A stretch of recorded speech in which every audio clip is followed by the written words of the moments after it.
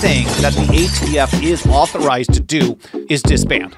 You know, the right to bear arms is because that's the last form of defense against tyranny, not to hunt. It's to protect yourself from the police. Not only no gun control, but, we're going to destroy the whole concept because the internet's going to serve guns. And we want our rights, and by God, we're going to keep them, come hell or high water. The E-Militia Podcast, Episode 66, Evolution of the Boog, with Magnus Panvidya. Enjoy, fuckers. Hey guys, BR here. Just a quick little announcement before we start the episode. As many of you know, I was banned once again on Instagram back at the end of April 2021. So far, my attempts to come back via a variety of means have been fruitless. So I figured I'd try something different. I'm overbuilding up a body of infographics, propaganda, and, not gonna lie, pretty epic rants on current events, only to have my following and content wiped again and again. I'll still be present on Twitter, and I'm trying to come back to IG, but my new permanent home that you should always be able to find me at will be my new Substack, The Anarch, so that's anarchist without the ist. This will be a web publication where I flesh out my written rants on news and culture without the bootlicking from an anarchist perspective, with a more polished finish. I'm also bringing on contributors to share this new platform. Some familiar faces and some new, so be sure to check that out at theanarch.substack.com. Once again, that's theanarch, anarchist without the ist, .substack.com, and sign up for the free email subscription to stay up to date on what I'm doing over there. And if you want to hear more about that, check out episodes 18 and 19 of my solo podcast, The BR Hates Fed Show. Thanks for listening. Now let's go on with the episode. Hello and welcome to the E-Militia Podcast. I'm BR and today I'm joined by my co-host Small Crimes, aka Mel. And our special guest today is Magnus Panvidya. Am I saying that right? Yeah, you're saying that right. Cool. So many people struggle with it, so I get happy when people nail it on the first shot. See, European, lots of weird names. Yeah, I mean, not everybody knows Sanskrit, so it's okay. Oh yeah.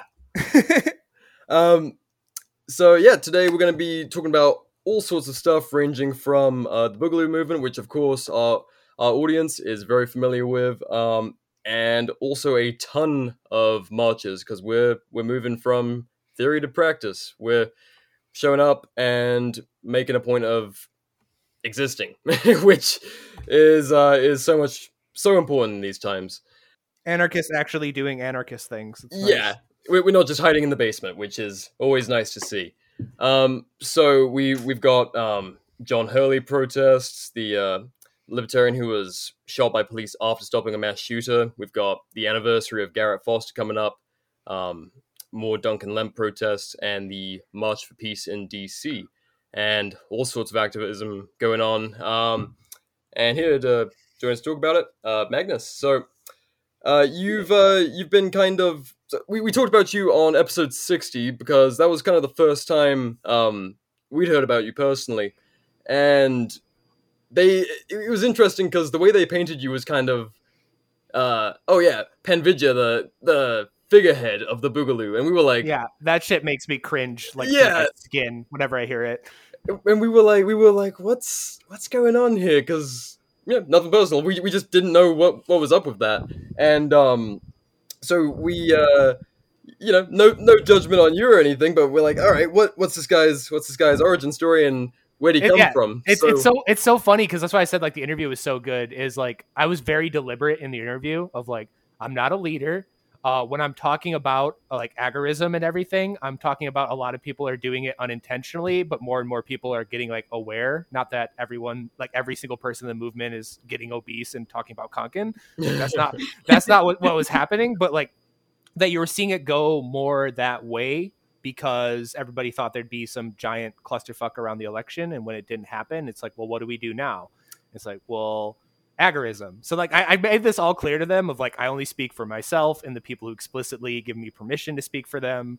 Like I'm not new to the movement at all. I've been around a real long time, but I decided to be the only person to give a speech at the national day of protest we did on January 17th, and it went super fucking viral. And I've kind of been trapped in this position of like semi spokesperson / historian of the Boogaloo movement to like normies. So yeah.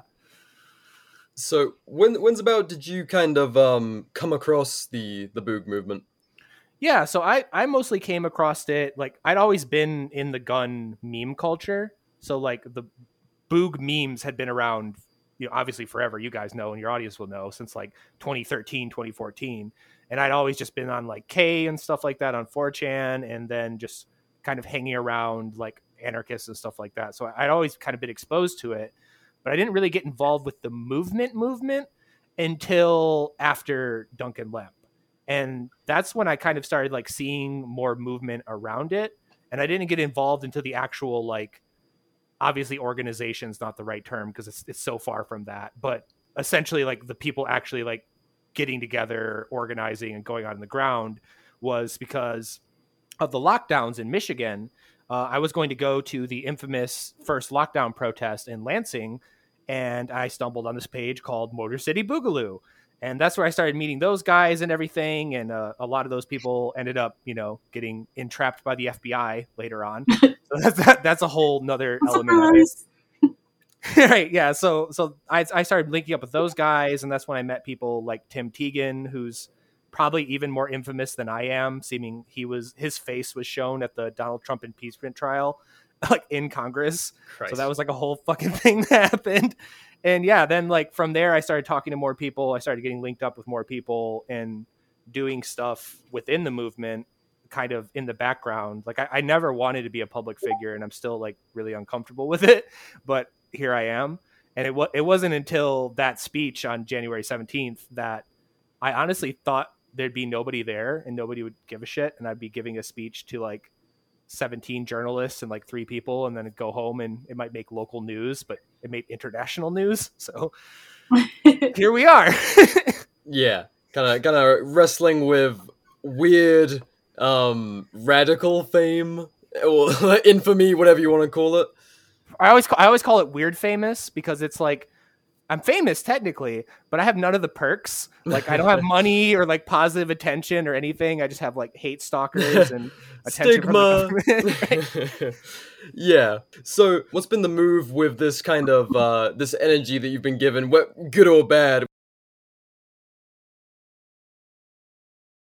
Notoriety, I guess. Yeah, so that was actually like my favorite part about your podcast, talking about like what the Boog was supposed to be from the beginning, and kind of the idea behind all of it. Is the most positive thing I've seen coming out of me going on Jimmy Dore and talking to like a lot of more prominent podcasters and stuff like that, is showing a lot of the left and like normie conservatives just how crazy the full court press from the media and all the lies about the movement was. Because like I describe myself more as a historian as anything, because I was very diligent on like keeping pictures of protests and videos of protests and like interviews and articles and stuff that everyone had been in, and all of that had been suppressed or deleted off the internet or misconstrued or like not shown to anybody. And now I'm going on to like these big podcasters with like hundreds of thousands of viewers and being like, hey, the best example from that article where the BLM organizer in Kentucky was like, there's no Boogaloo in Kentucky. And I'm like, hey, here's this video of CTEZ, the rapper who did the official Breonna Taylor rap, hanging out with a bunch of Boogaloo people. Here's my friend John at the memorial of Travis Nagdy, who was the most prominent activist in Louisville, at his memorial because he was shot and killed in a drive-by, in a carjacking. Here's John in full Aloha gear with an AK with like a, the Boint patch on his hat, sitting right at the front row of Travis's memorial. And it's like, hey, look at all these lies. Like, look at this whole kind of thing. And I always compare it to like how only recently you're starting to see the Black Panthers kind of get more normalized and people are getting aware of what actually happened to them. Because when I was in school, I was just taught that the Black Panther movement was like a bunch of psycho violent communists. Yeah, like the opposite of MLK, and they were like the bad part of the civil rights movement. Yeah, and then you actually find out like, oh, they did like free school lunch programs and like sickle cell disease and a bunch of other stuff. Like, so I always say the Boogaloo movement is second only to the Black Panthers in terms of just how crazy the feds and the media and everything just tried to lie and hide that. And I feel like that's like, I wouldn't say radicalized, because the only people that really care are the people paying attention enough in politics are probably already radicalized, but it definitely kind of readjusted a lot of people's on the left and in the center's like opinion of what exactly is going on in this country. And I think that's super positive. Oh, for sure. Like, so many people, like the NRA will be going on about on their Instagram or whatever, all their social media about like, oh yeah, we're gonna get back the right to concealed carry or whatever in California. It's like, you fucks, you're the ones, you and Reagan are the ones who took it away because of the Black Panthers auditing police stops. Yeah, And we're like armed, and it's like, so there's so many Cognitively dissonant individuals, organizations, and factions. right. And like the best example of it too is like the Garrett Foster thing. Yeah. Because Garrett Foster was a Boogaloo boy, and I've gone back and literally like Vice, It's Going Down, TYT, Vosh, like all these shitlib fucking YouTubers eulogized Garrett and said he was like the bravest, most heroic person in the world and how awesome Garrett was, and talked about how he volunteered in the community and everything. And then people found out he was a Boogaloo boy. And then they pretended that they didn't say all of that stuff. And then now you even see like people starting to smear him or try to throw him under the bus, including a couple local Austin organizers that put on the memorial for Garrett just because of his political associations. And it's like, again, like when people see stuff like that, it's kind of how a lot of conservatives woke up to the media with the Donald Trump thing, or how like a lot of libertarians woke up to our elections because of Ron Paul. It's like whenever they have to use that much force and they get caught doing it, people start waking up to what's actually going on.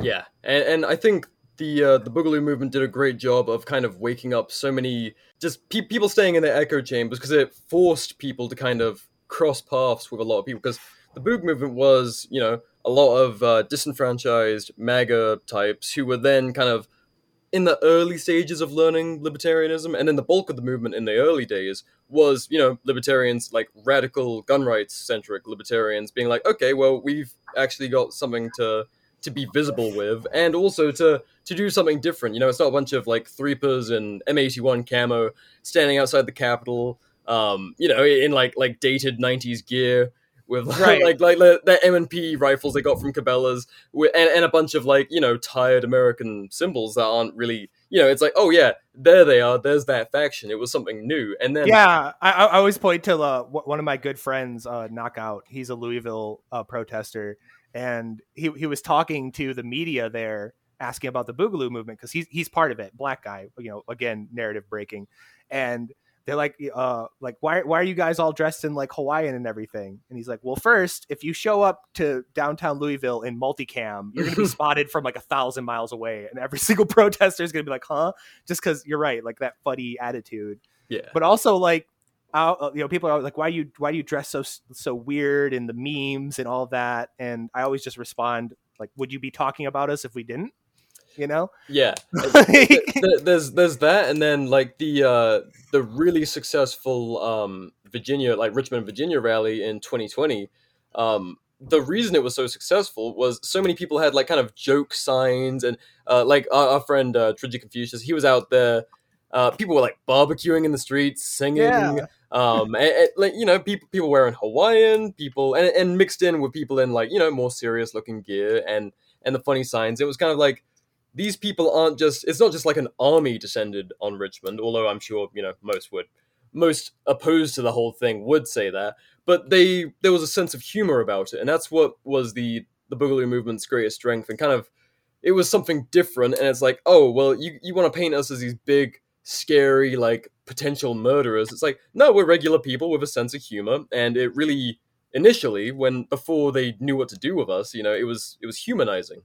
Yeah, and like, it's funny too, because you look up all the pictures of like threepers or oath keepers or anything, and they're always like sitting there trying to look super hard, and they got like these mean mugs on their face, and Skull mask and all that shit. Right, and then you look at pictures of like Boogs, and like the most famous picture of me, which is like probably my most favorite piece of media that's ever been produced because it's so funny. It was an article by Medium magazine that said that the top 20 most dangerous people on the internet in 2020, and it's a picture of Mark Zuckerberg, Donald Trump, some guy I don't recognize, and then me and two other Boogs behind them, and all of us are wearing Hawaiian shirts with goofy meme patches and have giant stupid smiles on our face. And it's like the juxtaposition is so hilarious to me. It's like, look at this dangerous terrorist, and I'm just sitting there with like this big goofy grin on my face. And it's the same with like, you look up any pictures of us, we're always just like happy and having like fun with it, because you have to embrace the absurdity. And that's probably like a bit of the Chan culture, a bit of the meme stuff that the older folks don't really get, the old militia boomers. So. Yeah, like when Tridgy was going around and trying to rally up support for the Virginia rally, he was talking by like every rural town. He was talking about the what was it, the sanctuary city thing or whatever. Yeah, like sanctuary counties. That's yeah. And most people were fuds. They really wouldn't have got the sense of humor that this movement had. And what that did for us, at least the aesthetics and kind of the attitude, it made it really fucking hard to ignore, because it was so entertaining and such a spectacle that they had to cover it, and they didn't know what to do, because you saw everything in the early days, from like, oh, right-wing extremists to like, maybe they're lefties? I don't know. Like, what box do we put them in? Yeah, like it was just like a month ago, Jack Posobiec called a bunch of my friends Antifa the same week that It's Going Down called us right-wing terrorists, and then a Turkish news organization that filmed a interview with me in Louisville at the Breonna Taylor anniversary referred to us as a left-wing anarchist militia. It's like nobody knows what's going on. Yeah, and it's like really fucking with everyone's minds like that is a great way to move the conversation along to something that's, actually meaningful, instead of this tribalism. It's like, okay, what are you? It's like, what are we to you? Like, what do you think of us as? And okay, well, here's what we really believe. And fortunately, we've managed to come up with our own wave of alternative media to actually say what we are, because fuck knows they're not going to say the right thing. I mean, even the article when we first heard of you, was it, like you said before we started recording, it's already been fucked with. They've gone back and changed things. Yeah, and I mean, like, it's really telling too, to like your guys' point about kind of where the movement kind of got weird and screwed up. Of in the very beginning, it was that like radical libertarian, like anarchist kind of thing, and then because of the election and everything, it attracted all of these like Trump people. Yeah. And they really lost the plot, and they hung around until the Garrett Foster thing. And the Garrett Foster thing is where they finally kind of realized, like, oh, this isn't for you. This isn't like some thin blue line thing, which always confused me, because I bring this point up all the time when I'm arguing with liberals, of like, they'll say some Proud Boy or some like ex-cop or something was a Boogaloo boy. And I just go to Google and I Google Boogaloo memes cops, and it's all about like defending yourself from gun confiscation and like ACAB posts and like all of this. And it's like, yeah, this is what the movement was about. So it kind of sucked that it tracked all those FUDs and everything. But then when Garrett happened, that's kind of where they all started going away. And unfortunately, the movement has to deal with those people all the time, because it's like every week it comes out that some like ultra nationalist racist idiot was wearing Boog patches or something, and I go look up the post, and it's like, oh yeah, that was like in April or May, where all these people got confused about what the whole point was of this movement. Yeah, that was a big moment of questioning for me, and kind of I had to take a step back when that started happening, because especially the Garrett Foster thing fucking wore me out. And if you go back to around that time and listen to the episodes then, I was bitching about it, and I'm still going to bitch about it, so fuck you, it's almost the anniversary. Yeah, it's wild of how, like, all of these dudes just, like, roasted Garrett and started lying about everything that was going on with Garrett just because they assumed he was a lefty, and then when they found out he wasn't a lefty, they just said that that's when they started saying, like, oh, the Boog movement's so stupid and it's lost its way and blah, blah, blah. And like all this right-wing narratives. It used to be so based and red-pilled, but now it's just like this cringe anarchist thing. And it's like, no, this is what it always was. And the lies around Garrett are insane. Oh, he fired first. He was pointing the rifle at the guy. He was trying to hurt him. He wanted to kill him, like blah, blah, blah. The dude didn't drive into the protesters. Like all these easily proven lies. And I'm with you. I was losing my fucking mind arguing with people on the internet of like, literally taking the image and blowing it up and outlining the AK, pointing at the ground and being like, he's not pointing the rifle at him, and people being like, oh, that ain't true. It's like, look, use your eyes. He's literally pointing his rifle at the ground. Like, and you can even hear Garrett in that video yelling at people to back off and get away from the car because Garrett's trying to figure out what's going on. And some kind of de-escalation or, Yeah. Like, did anyone get ran over? Is anyone beating on this guy? What's going on? Like, you're the dude with a rifle being security, so he was doing security shit. And, yeah, so it's like, that was like the huge split in the movement. And honestly, it was for the best because a lot of those guys just didn't get the point. Like, it was never supposed to be some, oh, we're going to go. I always bring up the examples. Like, there was a small number of people that like, we need to go to Chaz and fight Antifa. And like, Christ, yeah. Why do you care? Like, what do you mean? There was so many exhausting moments where it was litmus test. It was just litmus test after litmus test where someone, there'd be some kind of like lefty agitation that a lot of us thought was kind of cool. It's like, well, fuck it. Like, good for you guys. Just try not to hurt anyone innocent. Like, fuck up the courthouse. We don't give a shit. Right. Everyone I knew in the movement that's still around and wasn't a FUD was sharing pictures of the Minneapolis Police Department on fire with the "Don't Tread on Me" snake coming out of the flames. It's like, yeah, that's in my solo podcast intro. Yeah, that shit's awesome. It's in my intro to my podcast. Like, it was fucking historic. I mean, Jesus Christ! When you look back at this period of time, that will be in history books someday. That honest history books at least. Right, and that's so funny because that's another angle like shit libs used to attack us of. They bring up that one dude who got arrested for firing his AK into that exact police building. It's like proof that boogaloos are violent instigators. And I'm like, so he fired 3 rounds from his AK into a burning police station that had been burning for 15 minutes and people were posing in front of. And he like, okay. Like, that's some return to monkey shit right there. The guy got caught up in the moment. Right, he just got too hyped, man. It's like I get it. Like, yeah, it's like honestly, I mean, who can blame him? But our listeners in Langley right now are like, "Yep, that's going in the file." Yeah, I mean, there's so many things like that, like the Garrett Foster thing, and then obviously like that, to where when you point out to like rational actors on the left, they're like, "Oh wait, you guys have been lied about, like amazingly, like to deep detail, everything about you has been lied about." And it's like, yep. Yeah, and that's been kind of like a saving grace and a damning thing because there's so much misinformation, and you see like the red and black profile pictures coming in and being like, oh well, but you guys blah blah blah this and that, and you're like, okay, so I guess you're meant to be anti-government, right? You're meant to be questioning the whole mainstream narrative, and you're then taking it at face value when it suits your, confirmation biases. And that's when, and obviously the same on the right, where we had people, oh no, Garrett Foster was a communist. It's like, he was, I checked his social media so quick. I immediately went boom to his social media. Yep. I was like, but only to take screenshots, because I'd actually talked to Garrett a couple times before that, because Garrett was involved in the Texas branch, which I was super close with. I was really close with Philip Archibald, was really close with like a lot of those people that ended up getting rolled and arrested. So it's like I knew Garrett through like all the Austin protests and all the Dallas protests and stuff like that. And I immediately went to his profile to take screenshots because I knew he was going to be lied about. Yep. And I was just flying around like being like, no, Garrett's not a Nazi. No, Garrett's not a communist. No, like I would just, because I was unemployed, obviously, because of the lockdown. So I just like monkey mode on my phone for 24 hours straight. Arguing with people.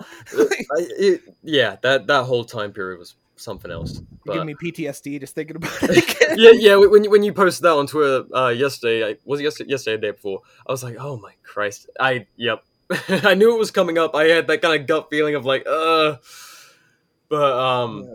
yeah. So that was like it was a weird splintering moment because it was kind of like that. Oh, you guys are actually leftists, and then also all of this dilution from the disenfranchised and kind of pessimistic MAGA people who are like, oh well, this is all going down the shitter. Well, we're gonna boog if Biden wins, And then of course it was hijacked that it was a nice headline for a few outlets. Oh yeah, that's where this movement's going, or that's what they've always been about, you know? No, never. It's so ridiculous to me. And like I said, like it doesn't matter how much documentation you show up. Like I have so many screenshots from the Big Igloo Boys, which was the biggest page on Facebook. It had like 33,000 followers, and I have all these screenshots of my friend who ran that page, talking about how like we're not going to accept racists. We don't like blow Trump around here. We're not Trump worshipers. We don't accept that. We don't like the cops. Like just laying out everything about the movement that's always been there. And then people will be like, "Oh, that's just performative." And it's like, well, what the fuck? It's like if you go out to protest and get tear gassed and arrested, that's performative. Post your beliefs over and over again, that's performative. But then they'll like link to like 6 idiot Nazis in a Discord chat on like the other side of the country and be like, "See, this is what the Boog represents." Well, that's what they did right before the 2020 Virginia protest. There was, these guys were like driving there and they were bringing like guns and they're Nazis and also part of the Boog movement. You're like, oh fuck you, yeah right. Just like the pipe bombs that they found on January 6th. Like fuck yourself. Yeah, it's always been like ridiculous to me. And then you gotta keep in mind some of these people are just lethally dumb. Like I just posted a video today because Matt Binder did a video exposing me, and it's the most funny stuff ever because he starts talking shit about Duncan, and he's like, "Well, Duncan used the phrase Sic Semper Tyrannis," which is the phrase that John Wilkes Booth said before he shot Lincoln, which proves that Duncan was a Confederate sympathizer. And it's like, bro, you know where that word comes from? That phrase? It's when Brutus killed Julius Caesar. Like, yeah, it's like, and it's on the flag of Virginia. Yeah, like being anti-tyrant is in the DNA of this country, and you're gonna hear that said a few times, mate. Like, welcome to reality. Yeah, but it's just like millennial shitlibs that have never read a book and don't understand anything, and they just don't. So they obviously don't understand the movement, and God forbid if you're like a black Boog boy, which we have plenty of, and you try to argue with these people, and then they go to resorting that good old tactic of like, well, you're just a dumb minority that doesn't know what you're doing. It's yeah, like, hey, I'm here to save you. Don't worry. Yeah, like, you don't know what you're doing. You're oppressing yourself. It cringes so much to look at, and it's funny too because the media, like, I've obviously always been radicalized on the media, but I became even more so after our event in October, which is where like a lot of the pictures of us in Michigan and everything came from, where we did an event in Lansing. And it was probably like one third like POC, like 1/3 like gay people and women, and then like 1/3 dudes. And the cameras, I swear to God, I've witnessed this with my own eyes. I watched a journalist pan over the white people, duck the camera down when it got to Darius, which is like a 6'5" black man, and then pick the camera back up to film another white person. And I'm like, oh my God. Like I knew you guys were a bunch of liars and propagandists, but I figured it was more the editors and not like active decisions in the moment. And that was the other thing of when they tried to paint me as a Trump supporter in one of my interviews on January 17th, they were filming me talking to a Green Party guy that was there. And the Green Party guy asked me like, oh, who's your favorite politician? And I'm like, Vermin Supreme. And they immediately turned the camera off. Because they were trying to paint us as Trump supporters, and they're like, "Oh, Vermin Supreme, like that isn't you can't sell boot on head anarchist as like yeah, this guy's a MAGA guy, clearly." Yeah, it's fucking ridiculous. Well, they did the same thing to. I mean, I keep on bringing up Dritchie because he was fucking killing it in 2020. But there was like a photo of him and his kind of like core group marching across the road. It was like an infamous video of the Richmond protest that went viral. And it was like white supremacist militia in Richmond, Virginia, and 2 of the fucking guys in this group were black. And it's like, like literally in the video, and then the title above it, white supremacist militia. It's like, you motherfuckers, are you blind? They did that same shit to Darius, and it was even worse because it was a zoomed in close up shot of Darius's face. So literally, like huge black man. And the article was white supremacist linked movement in Lansing, Michigan. And here's this picture of Darius. It's like, but then again, people eat that up because they don't think about anything. Yeah, and then the second you like turn around and call these journalists out, or like really call them liars and shit, they'll be like, "Oh, that's defamation. You know what you could do to my job?" Like, fuck you, dude. Stop being goddamn liars.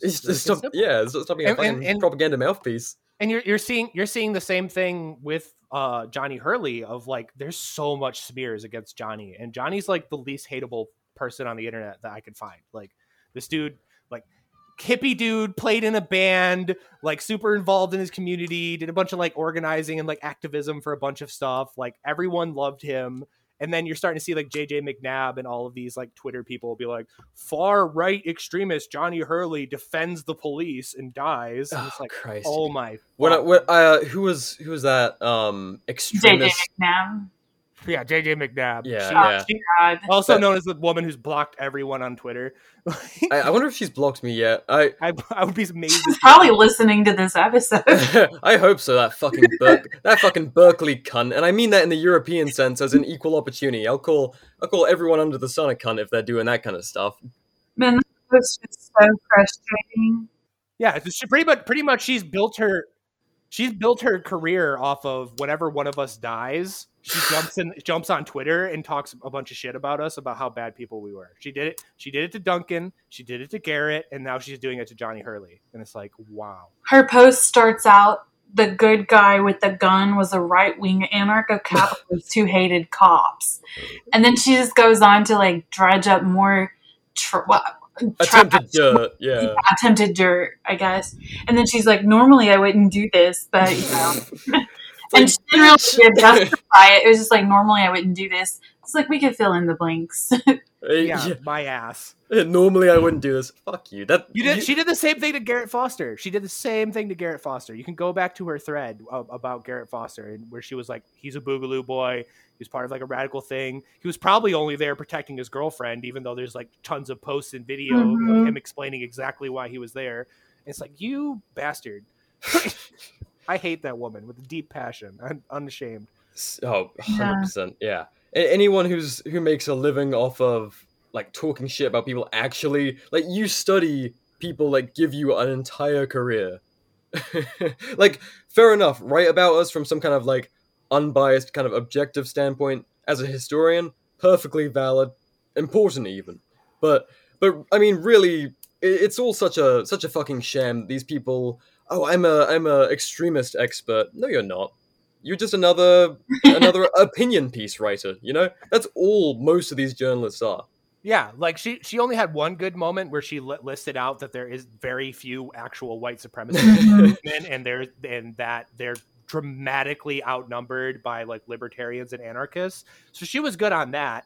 But But then, like, I also think it's just a deliberate calculation because she knows that just calling everyone a Nazi isn't effective. So she just tries to make us look like a different kind of right-wing extremist. So. Yeah. What was it you said, Mel? Like, every time she puts one of those posts, she's probably, like, making a list of every single person that quote tweets her and then just waiting for us to fucking die.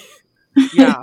So she could dredge up everything. Yeah. Because she infiltrated the Big Igloo Boys chat on I think it was. I used to see her screenshots of that, and I wondered how she was doing it. Wait! Infiltrated? We invite people into these things. No, that's what I mean. Though, is like she was pretending to be somebody else. It wasn't like JJ McNabb has joined the chat.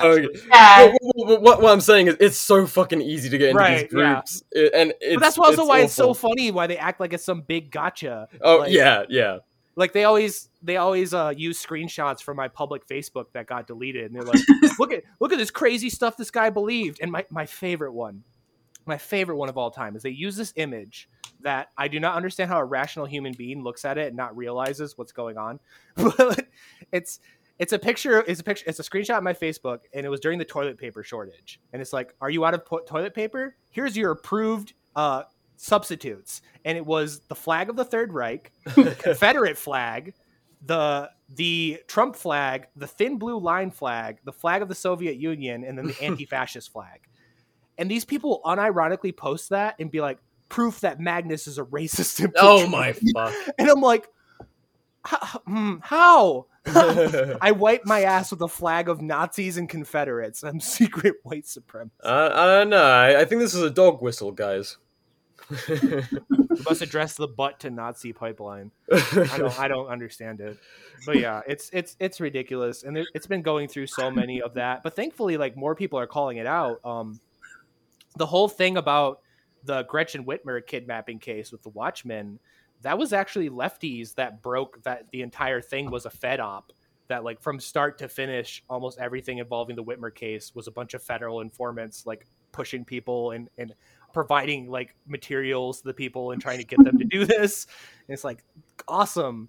It's a really good book that everyone should read on that Terror Factory. Yeah, that's a good one. I can't remember the author right now, but the FBI foils FBI terror plot book. Yeah. Terror Factory. That is by Trevor Aronson. Does that sound right? Yeah, I think so. Everybody should buy that and read it. A groundbreaking work of investigative journalism inside the FBI's manufactured war on terrorism. Yep. Yeah, like the whole, it was just like a couple months ago where it came out that they posed as women on Tinder to get some like mentally perturbed Muslim man to try to shoot up a bunch of like schools or something in Michigan. And then and like literally like I love you babe, I want you to be more radical, and it's an FBI agent. And the best part is when he refused to do it, that's when they arrested him. They were perfectly fine with him actually going out and doing it, but the moment he told them to fuck off, that's when he got arrested. There was a guy in Ferguson that they did it to, where like he never would have come up with certain ideas on his own, but they were pushing him and pushing him and pushing him, and finally he's like, okay, and they're arrested him, and then they're like patting themselves on the back for foiling the terror plot that they caused. Thankfully, all the terrorism charges have been dropped on the Watchmen, because it came out that the key piece of evidence they used in that case is that they had a training exercise where they all got together and they essentially like LARPed out how they were going to do this. The property was owned by the Fed informant. The exercise was led by the Fed informant. All the materials were provided by the Fed informant. And the main guy didn't even want to go, but was nagged into it and called a coward and like kind of like dude peer pressured by the other Fed informant to go. So it's like, so the judge was immediately like, I can't charge these dudes with terrorism. There's no proof that they actually would go through with this or even really wanted to in the first place. So all the terrorism charges got dropped. It's fucking insane. And it's not like this is a new tactic. I mean, this was the entirety of the 90s and before that, you know. It's always been bring them 95% of the way and then like nudge them. Hey, that's a terrorist. We have a reason to exist. Yep. You're welcome, America. Right? Yeah, the whole Waco thing, the whole Ruby Ridge thing, like there's 1,000 examples of this is all their fault. Yet they get credit and people get slandered and smeared for it. And then when people call us out online, like, oh, you guys are violent, it's like, all right, well, yeah, sure, show me some headlines, show me your evidence, and everything. You're like, oh, yep, Fed, literally proven to be feds. I could literally go through every single one of them. So the only one they got for sure that's like legit. Well, the only two they got for sure that's legit is the Stephen Carrillo thing, because I don't know, that dude just seemed to be off his handle and was just looking for an excuse, and he found it here, and he did some crazy stuff, and I think it was stupid. So that's that. And then you have the person we mentioned that fired into a burning police station that was already on fire. Then you have the Las Vegas dudes that were arrested with Molotovs. Right? Yeah, with Molotovs in the car that were created by the FBI agent, brought with by the FBI agent, and then arrested by the FBI. You have Teeter up in Minneapolis, who was approached by a FBI agent pretending to be an agent of Hamas. And then Teeter was trying to get Teeter to sell him weapons, and Teeter sold him solvent traps that you could buy off of Amazon. And then the FBI arrested him, and then ran around saying like they ran around the media saying that we were trying to work with Hamas, leaving out the detail that there was no Hamas. It was just a Fed. And then the Watchmen thing, which was obviously, like I just said, that was a giant Fed op. And that's it. That's all they have of the Boogaloo movement doing like anything wrong. And like, yeah, 4 out of 6 of them were deliberately the FBI. And one of them was no big deal and is so overblown and stupid. So all they have is Carrillo, but they don't even talk about Carrillo, which is the weird part. So yeah, it's probably because he wasn't a white dude, so that's awkward. Yeah, seriously, like when they finally get their gotcha, they don't want it to not fit their narrative. Like, oh fuck, all that work and I guess we can't call them white supremacists. How I do see really weird occasional anti-fascist accounts on Twitter that I'm convinced are feds that will say like, oh, it's proof that they're racist because Carrillo killed a black cop, and it's like, and a white cop, and glancing down your Twitter page, you post videos of people like throwing like explosives at black cops. So I don't believe you. I think you're full of shit. So yeah. So that kind of leads me to a question. Seeing it's 2021, this movement's been going on like solidly since 2019, at least, like in-person protests and stuff. Kind of that's when it really started to heat up. And so at this point in time, what do you think about? Do you think there's any fuel left in the Boog movement as like a entity, or do you think it's time to evolve? A little bit of both. Little column A, little column B. I definitely think that the things are dying down a little bit right now because it's like the honeymoon period of Biden, but people are really quick starting to wake up to like how. I mean, it was like day 2 of the Biden administration. You had all these liberals be like, "Oh my God, what did I vote for?" Yep. It was like, but like you're seeing the stuff with like expanded bombing and them getting really hard on the gun control and stuff like that. So like that's the bread and butter of the Boog movement. So you're starting to see, for the first time since like the big split in Garrett Foster, like new people coming into the movement. Because for a while it had like, not counting all of the Trump people, like all of us are like old in this movement, like all of us have been around forever. You don't really get like a lot of like fresh blood, but yeah.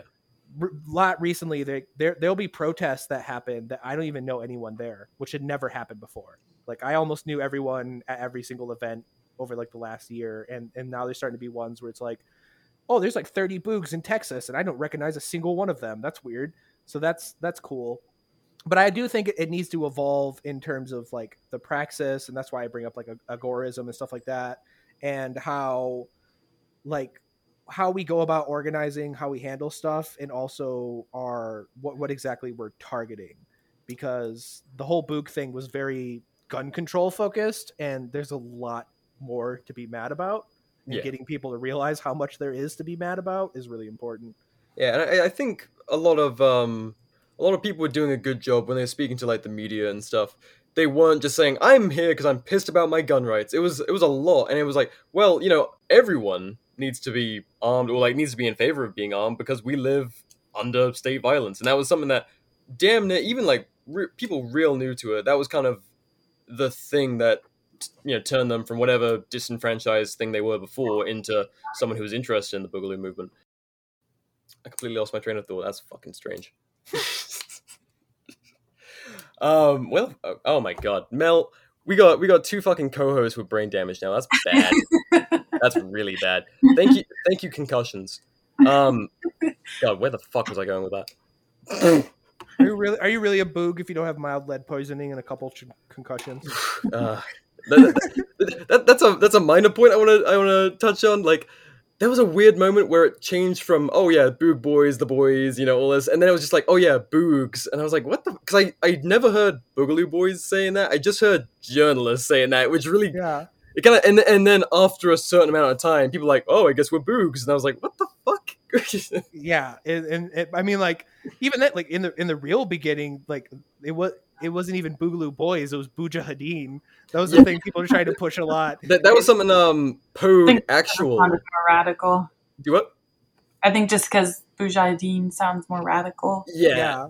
And also like I wish we would have stuck with that, because just the fact that it was the Boogaloo boys, it got a lot of misrepresentation with Proud Boys all the time. It's like every other bad article about us, I go look, and every single picture or the event they're describing is a bunch of Proud Boys, and I'm like, where's the meme patches? Where's the Hawaiian shirts? Where's the no step on Sneck? Like, I don't see any of this. This is just a bunch of like chuds. Like, what do you mean? Yeah, that's the thing that really kind of set us apart from the previous kind of 2016 and culture war street brawling thing that was going on for a while. And then when people started wearing, real body armor, not just fucking empty plate carriers, and then carrying a wooden bat with a flag on it to a protest, but people were turning up armed and actually like looking pretty decently equipped, and then you got these proud boys standing around, with their special ed helmets and all that other shit. Yeah. It was funny that they kind of made fun of Boog boys and shit. It's like, you guys are turning up looking like just fucking losers. You'd find Always. that at a dive bar at 3 a.m. or something, and these guys actually look equipped and like they know what they're doing. And I don't know, it was strange how those previous protests, when they were street brawls, I guess they were, not to belittle them, but they were much safer in terms of like how much it could escalate. A few people pulled out guns and stuff, and like there was incidents, left and right protesters previously pulled guns on each other, but for the most part, it was just fucking street brawling, and a bunch of people who just wanted to fight the tribal opposition. Right, and I mean, it was also better in the beginning because it was mostly mutual combat. Like, a bunch of Proud Boys would show up and a bunch of anti-fascists would show up, and they would be explicitly to beat the shit out of each other. Yeah, and that was like, all right, like do your thing, guys, I guess. Yeah, and what kind of the new refreshing of like armed protesting did in this country? Protests were more heavily armed, but often a lot more peaceful, which was really interesting to see. And it's like what we were pushing at the height of the kind of like Boog BLM crossover that went to shit as the media got involved was armed protesters don't get gassed, and it was fucking true. You'd see a line of guys with rifles and body armor facing a line of people with a line of cops, and they wouldn't want to shoot at the protesters because that would be escalating. You don't want to shoot gas at a bunch of guys with usually body armor, rifles, and gas masks. Better rifles, better body armor. Yes. Better gas masks. It was fucking awesome. And that famous story of that dude who showed up to go help the National Guard in like San Francisco or whatever, and they immediately spotted, it was like Edward Wong or something. They immediately spotted him out because he had like 20 grand of just Gucci gear and like nods and like the super Gucci'd out rifle, and they're like, I'm not with the National Guard. like I don't like to point and laugh at anyone doing armed protesting, but I will fucking point and laugh at that bootlicker. He was like a famous, semi-famous airsoft kind of guy who had friends in the tactical world, and for those who don't remember or didn't hear. But and then he went out to join the National Guard to help them with their like all the riots and shit, and got himself arrested because he scared the shit out of them. Yeah, he was like, what the fuck is this guy? He just started like walking around like the new kid at school who didn't know how to make friends. Poor bastard. Yeah, to continue bringing up like the point of why I think all of that going to shit is actually to our benefit and is for a good thing now is a lot of people are digging through the history now, like particularly left-wing people. Like I'm good friends with like the Convo Couch and like Jimmy Dore people and stuff like that. They're digging through these histories and they're seeing the proof that like we were welcomed more or less with open arms at all of these BLM events in the very beginning. Yeah. Until the media saw that. And then by extension, like the establishment saw that. And they're like, oh, hey, there's like a bunch of like armed libertarians and anarchists like meeting up and joining arms with like BLM protesters and like anarcho-communists and stuff. And they're complaining about the same modern thing. Panthers. Yeah. Yeah. And they immediately like shut it down. And like, I forget who it was. Somebody did a breakdown video, but they looked at the timeline of like mentions of the Boogaloo movement, and it was literally like nothing.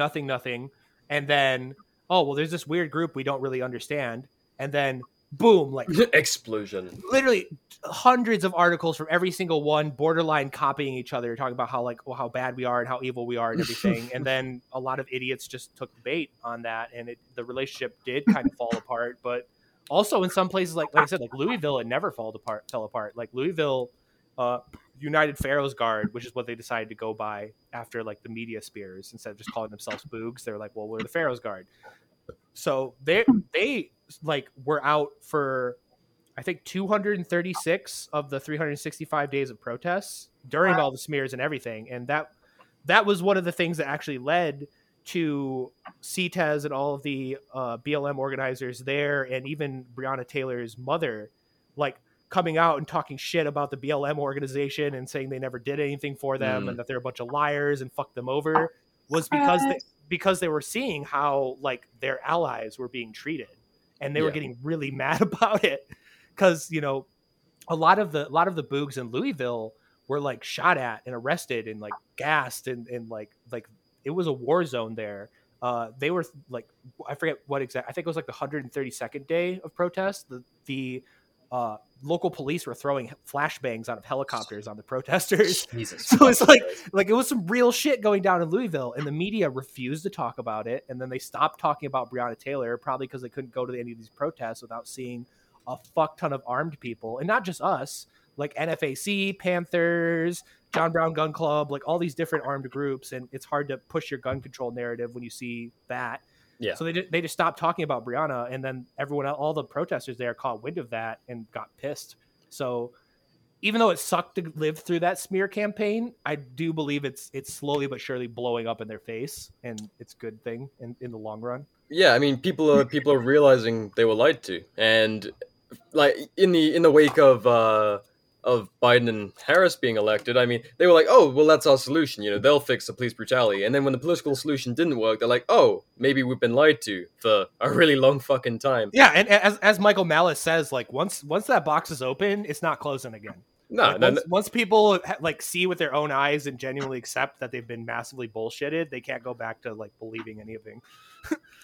Yeah, it was like, so you managed to divide and conquer us, and we're not, you know, not that they saw it from that angle at the time, but afterwards, in retrospect, they're like, oh, well, they fucking weakened our movement. They took away this, like, organic unity that was happening, and pitted everyone against each other, and just returned it to tribalistic squabbling that didn't do anyone any good. Yeah, especially from, like, a lefty perspective. Like, if you put your brain into, like, a lefty person and start thinking of everything in working class and stuff like that, they get even more mad because it becomes perfectly honest that they literally just, like, put walls between poor people. Yeah. It's like, I mean, these guys are going out and getting shot at, gassed, flashbang. They're giving, like, medical aid. They're putting themselves in front of unarmed protesters. And then they get vilified. And then to the point that, you know, in many places, they couldn't even show up. BLM organizers would, like, outright disavow them. Even though the organic movement was, you know, in many places really cool with them. The official movement, which had been so fucking co-opted and became part of the machine. Yeah, I mean, Mrs. bought her third house and like, yeah, that's ridiculous. That was a, not to drag us back into the Garrett Foster thing. Although I guess if we want to change gears and go into more the upcoming marches, protests, and all that, Garrett Foster, the big thing with people like, oh, he was a communist, so who cares? And that fucking splintering was largely due to him marching with BLM. Oh, BLM's a self-admitted Marxist organization, and all of the people are like trained Marxists. It's like, okay, organizers. And what a nice way to co-opt a movement is to put a TM at the end of BLM and be like, oh no, this is all BLM is. It's not a bunch of people pissed off of being killed for, you know, the color of their skin and being harassed more heavily than other people. It's really hard to talk to right-wingers because, like, it's something you don't notice unless you go on the ground, which was kind of the upside of the Stop the Steal events, is you actually had conservatives like going into the real world and interacting like with the real world and seeing what's going on. But it's like, there's 6 off the top of my head, there's probably more. There's 6 different BLM organizations just in Michigan. 2 of them fucking hate each other. Another one of them doesn't really get along with the others, and then the other 3 have like a wide variety of tactics, from one wanting to be like explicitly peaceful, mostly like White House moms and like more wealthy black people, and another one being like borderline like move bombing like kind of movement. So it's like trying to explain these conservatives are like, it's not a monolith. And that's the argument with everything. It's like the Boog is not a monolith. The 3%ers are not a monolith. Like BLM is not a monolith. And even Antifa, like people get, particularly on the right, get really screwed up about me working with anti-fascists or like liking anti-fascists or being friends with them. And it's like, stop thinking like a collectivist. Like I'm not saying all of them are cool. In fact, I still believe a lot of them are like performative Twitter assholes that dox everybody. But there's cool people there, and if you don't be like a tribalist collectivist and you like approach people like an open heart and like talk to people, then you can find the cool people. And that's why even in that interview, I'm like, there's some places where we're cool with the local Threepers because they're closer to our ideology than like bootlicking. Yeah. But then there's other places where the Threepers, most of them are cops. So it's like the relationship is totally different. Yeah, you go from like oath keepers and like all of that bullshit all the way up to people who are, where there's no kind of more libertarian militia movement. It's like, well, I'm a libertarian. Some even call themselves ANCAPs, and they belong to like a Threeper organization. And it's such a fucking mixed bag. And like you said, with Antifa, it's the same thing. Right. Yeah, people just don't understand Antifa either, to where like I know people in the movement that are legit like Ron Paul libertarians, and then there's like explicit like communists, and then there's like liberals and like Biden supporters, and like it's a huge spread of ideology and stuff like that because it's decentralized, and a lot of people can't wrap their heads around decentralized stuff. And I mean, a lot of Boog people in general during the whole clusterfuck period kept trying to like organize and get like elected officials and like leadership and command structure, and it's like, no, dude, that's not what this is about. Like, stop. There was periods like in the very early days of like the Boog memes when people were like, actually starting to hear like, oh no, go out and train, make groups, like do actual practical shit instead of just shit posting. And then it was like, okay, well, what do we need a uniform? It's like, no. That's a good point. Yeah, there was that whole group, the United States Boogalier Corps or whatever, that tried to set up like state chapters and like have like uniforms and leadership. And thankfully, like the anarchist part of the Boog has always been so strong that whenever anyone tried to do that, we just like laughed at them and called them stupid names and like booed them out of the movement. But it happened. Like, yeah, like decentralization was always the strongest part of this movement. It galvanized people to go out and do something, and the fact that it was like, no, you need to go out and do something was what made it so effective. It's not like, oh no, go and sign up for this chapter, join the email list, like the Facebook group, and then turn up on Sunday. It's like, no, you have to fucking figure it out.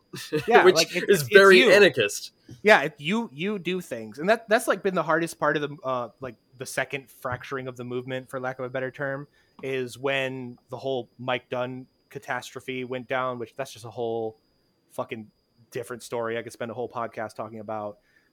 People immediately afterwards were like, well, who's the new leader of the Boog? Who's the new figurehead of the Boog? Oh, it's Magnus. I don't like Magnus, blah, blah, blah. And I'm sitting here yelling at these guys being like, if you thought Mike Dunn was a leader and you were following Mike Dunn as a leader, then you forgot the point and you're stupid and you're probably all going to get arrested.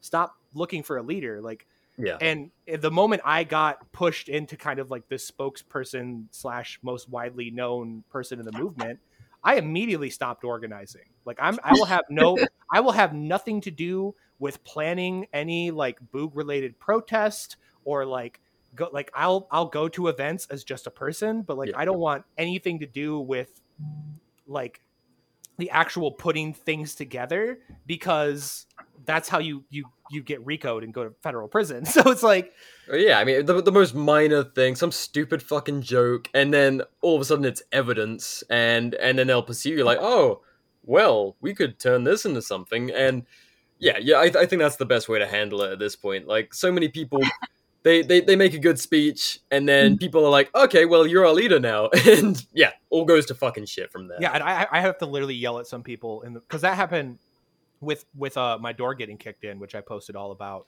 of people started like commenting like, no, Magnus, don't get arrested, we need you, like we like, you don't understand how much you mean to this movement. And that shit made me like physically ill. I'm like, no, like that's not the point. Like don't ever view it that way. Like that's so wrong. Do not think of me that way. Don't put me on that pedestal, because not only do I not like it, but I think it's insulting to like people like you guys and other people that are doing stuff of like denying.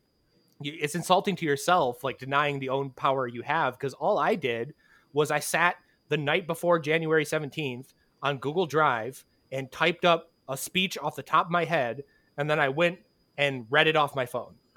Yeah. There's nothing unique or special about that. Anyone could Sorry, go ahead.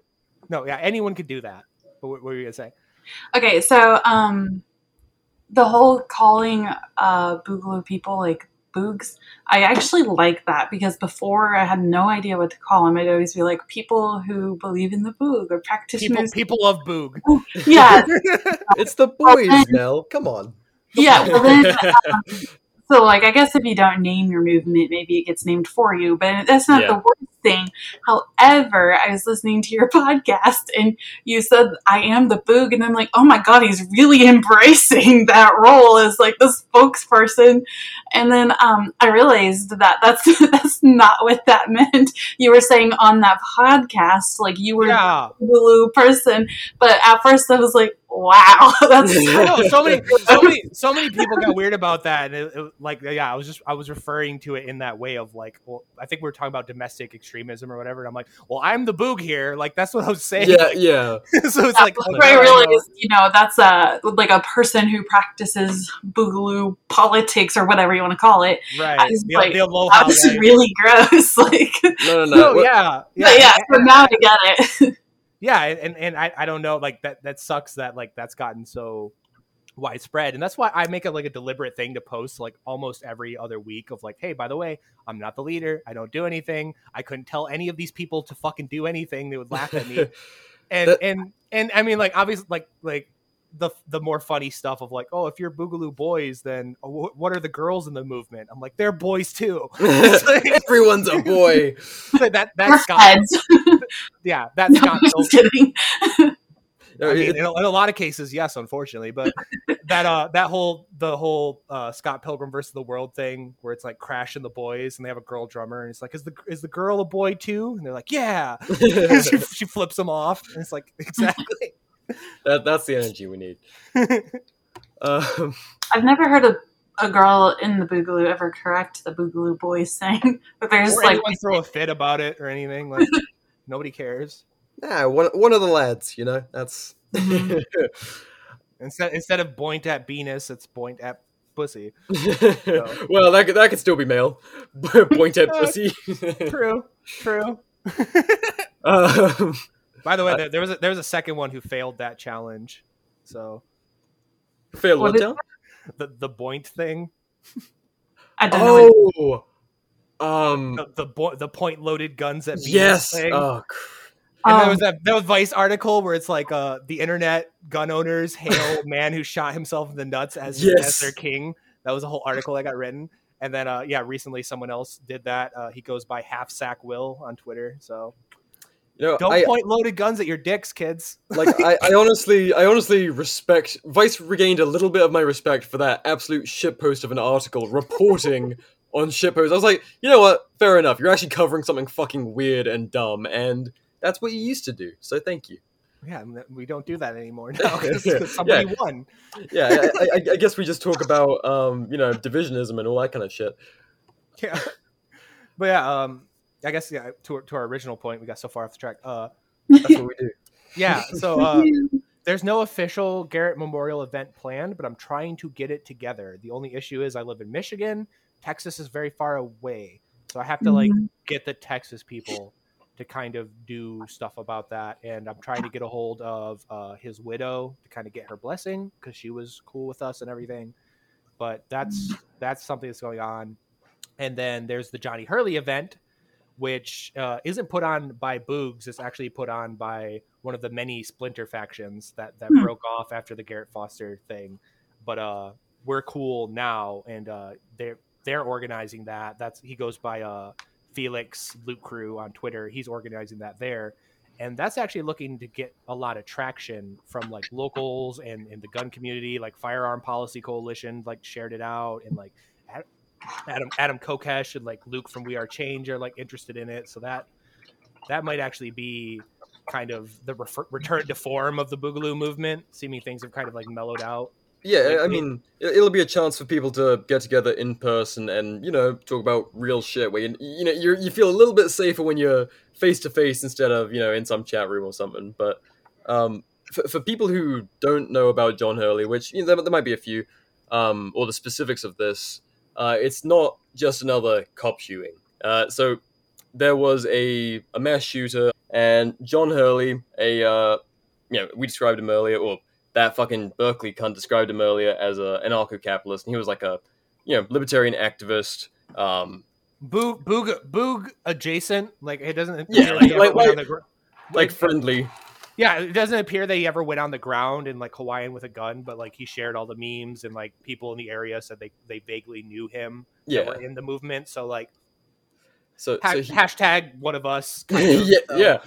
So he was like inside some Army Navy surplus store, as much cover and concealment as he could need, and heard gunfire and dropped everything, and he was carrying, ran to respond to it, and he confronted the shooter, shot him dead with his handgun, and then presumably went to clear the shooter's rifle, and that's when police show up, because they always show up late to these things. And as he was clearing the rifle, they shot him dead, thinking he was the shooter, I guess. That's the police story. I don't even know if I believe that, to be honest, but... Yeah.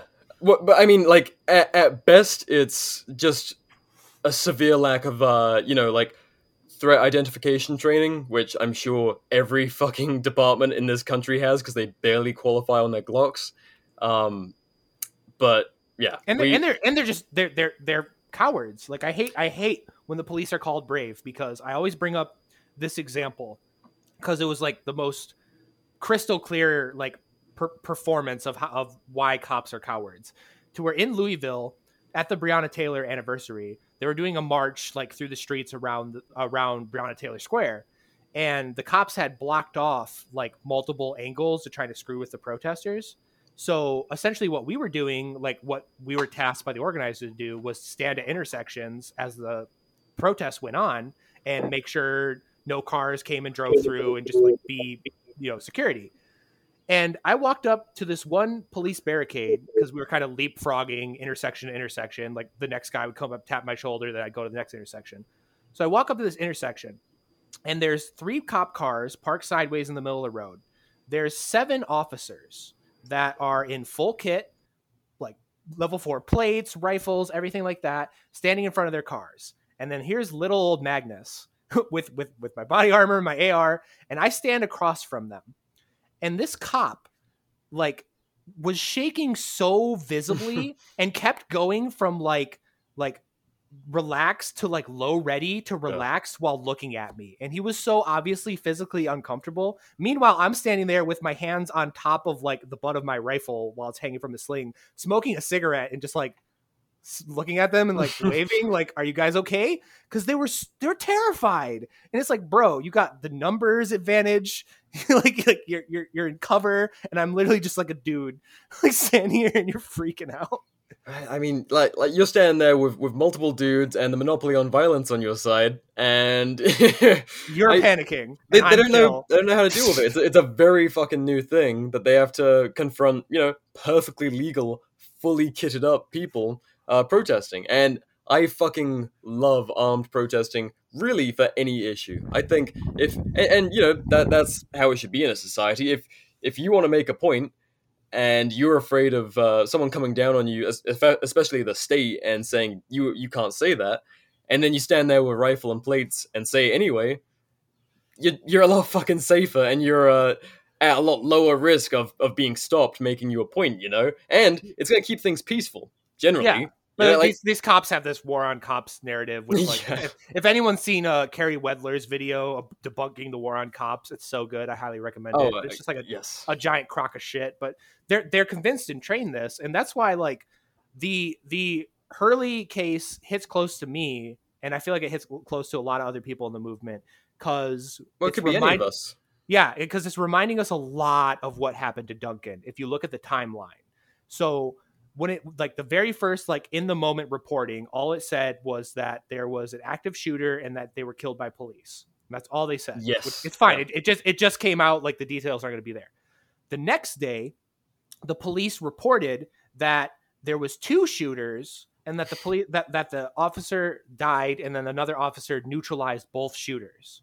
So 24 hours later, they already know the details of who John Hurley is. They've looked at the security footage. They've talked to the officers on the scene. Like they've talked to eyewitnesses who were already talking to the media. They knew John Hurley wasn't a shooter.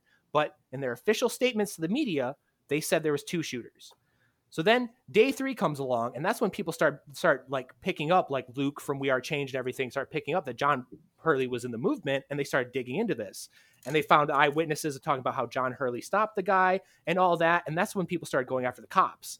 And the cops were like, well, we don't know what happened. We'll let you know. And they sat on that information for 3 days. And then finally were like, well, yeah, an officer shot John Hurley and he was a hero and he was great. And we'll release information when we know.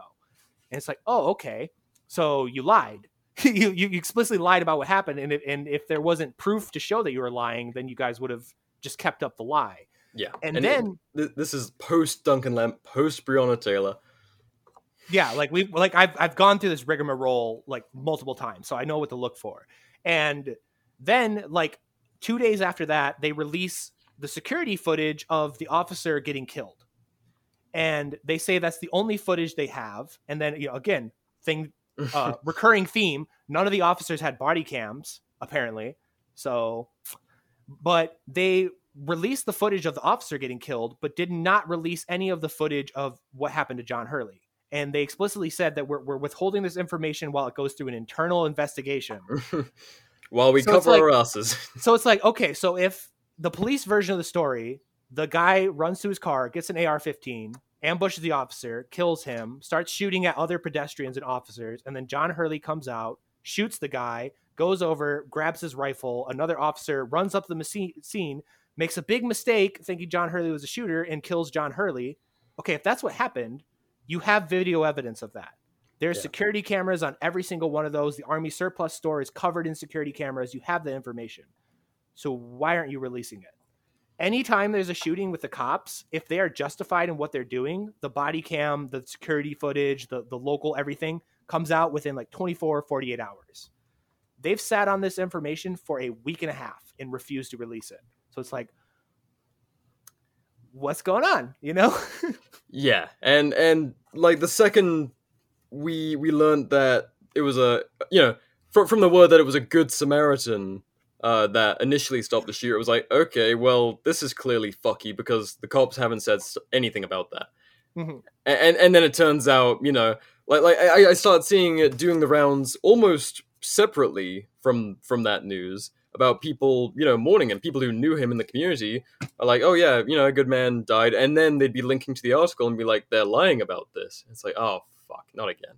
Yeah. And it's Duncan all over again, to where like, we know they have, like, I don't believe them to this day with the Duncan Lamp situation that there's no body cam footage. Oh fuck no, dude. I do not believe them because I've seen the body cam footage inside the goddamn apartment, and you're telling me that the officers that booted the door didn't have a body cam? Yeah, they're gonna have the cleanup crew come through with body cams, but not the door kickers. Fuck off. Which makes zero fucking sense to me. So like I don't believe them when they say like, oh well, we're investigating the footage, we haven't found anything yet, we'll release it when it goes through an internal review. Like bullshit. That I forget who it was, but it was I don't know if it was Devontae Wright. No, it wasn't Devontae. It was somebody else, where the guy was like shooting at the police, and then there was a narrative that he was unarmed. Within 24 hours, the police were like, nope, here's the body cam that he was armed. So it's like, if it proves they're right, they'll release that shit immediately. But if they look bad, then they'll obfuscate and hide it forever. Well, these things take time, it has to go through a process, and we have to, they always manage to buy themselves time. Yeah, and then like Anthony Rios is another great example where the family had to sue the city to release the security footage from inside the jail that shows like 6 cops like tasing and beating this man on the ground. And it's like, oh, you've had this the whole time, and you ruled that he just like had like an accidental death in jail. Like,